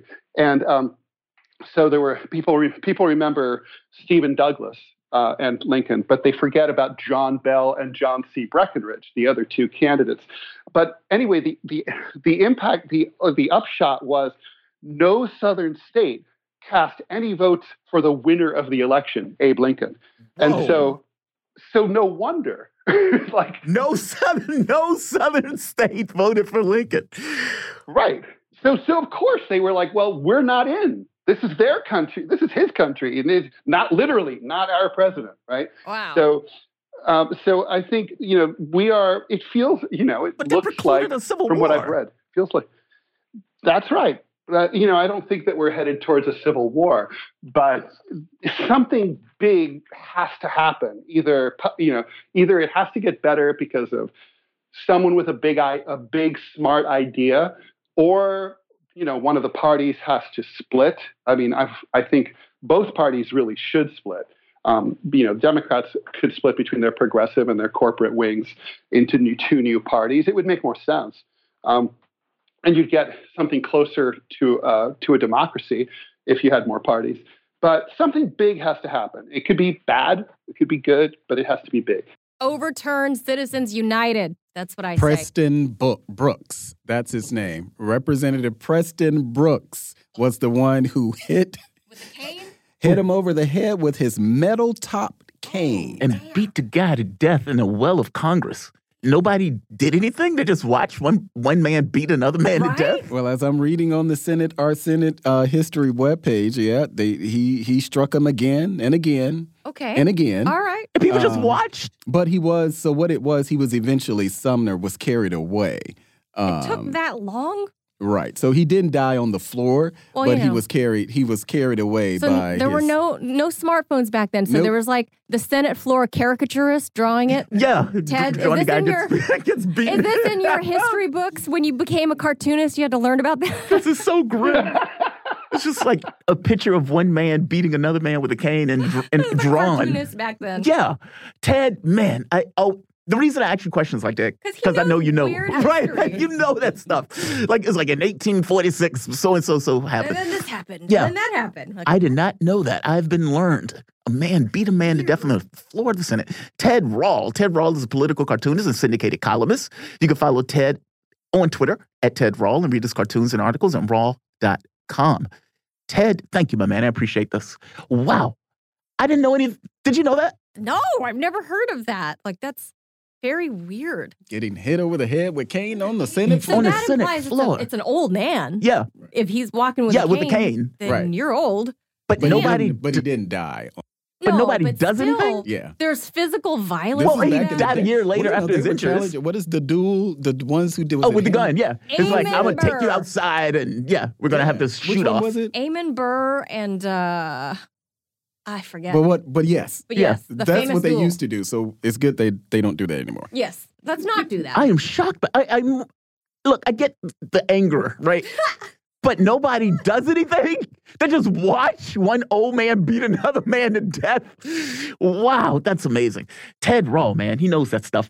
I want to thank our engineers, singular. I want to thank our producers, plural. I want to thank Melik Abdul, Manila Chan. My name is Jamarl Thomas. The Rumblers.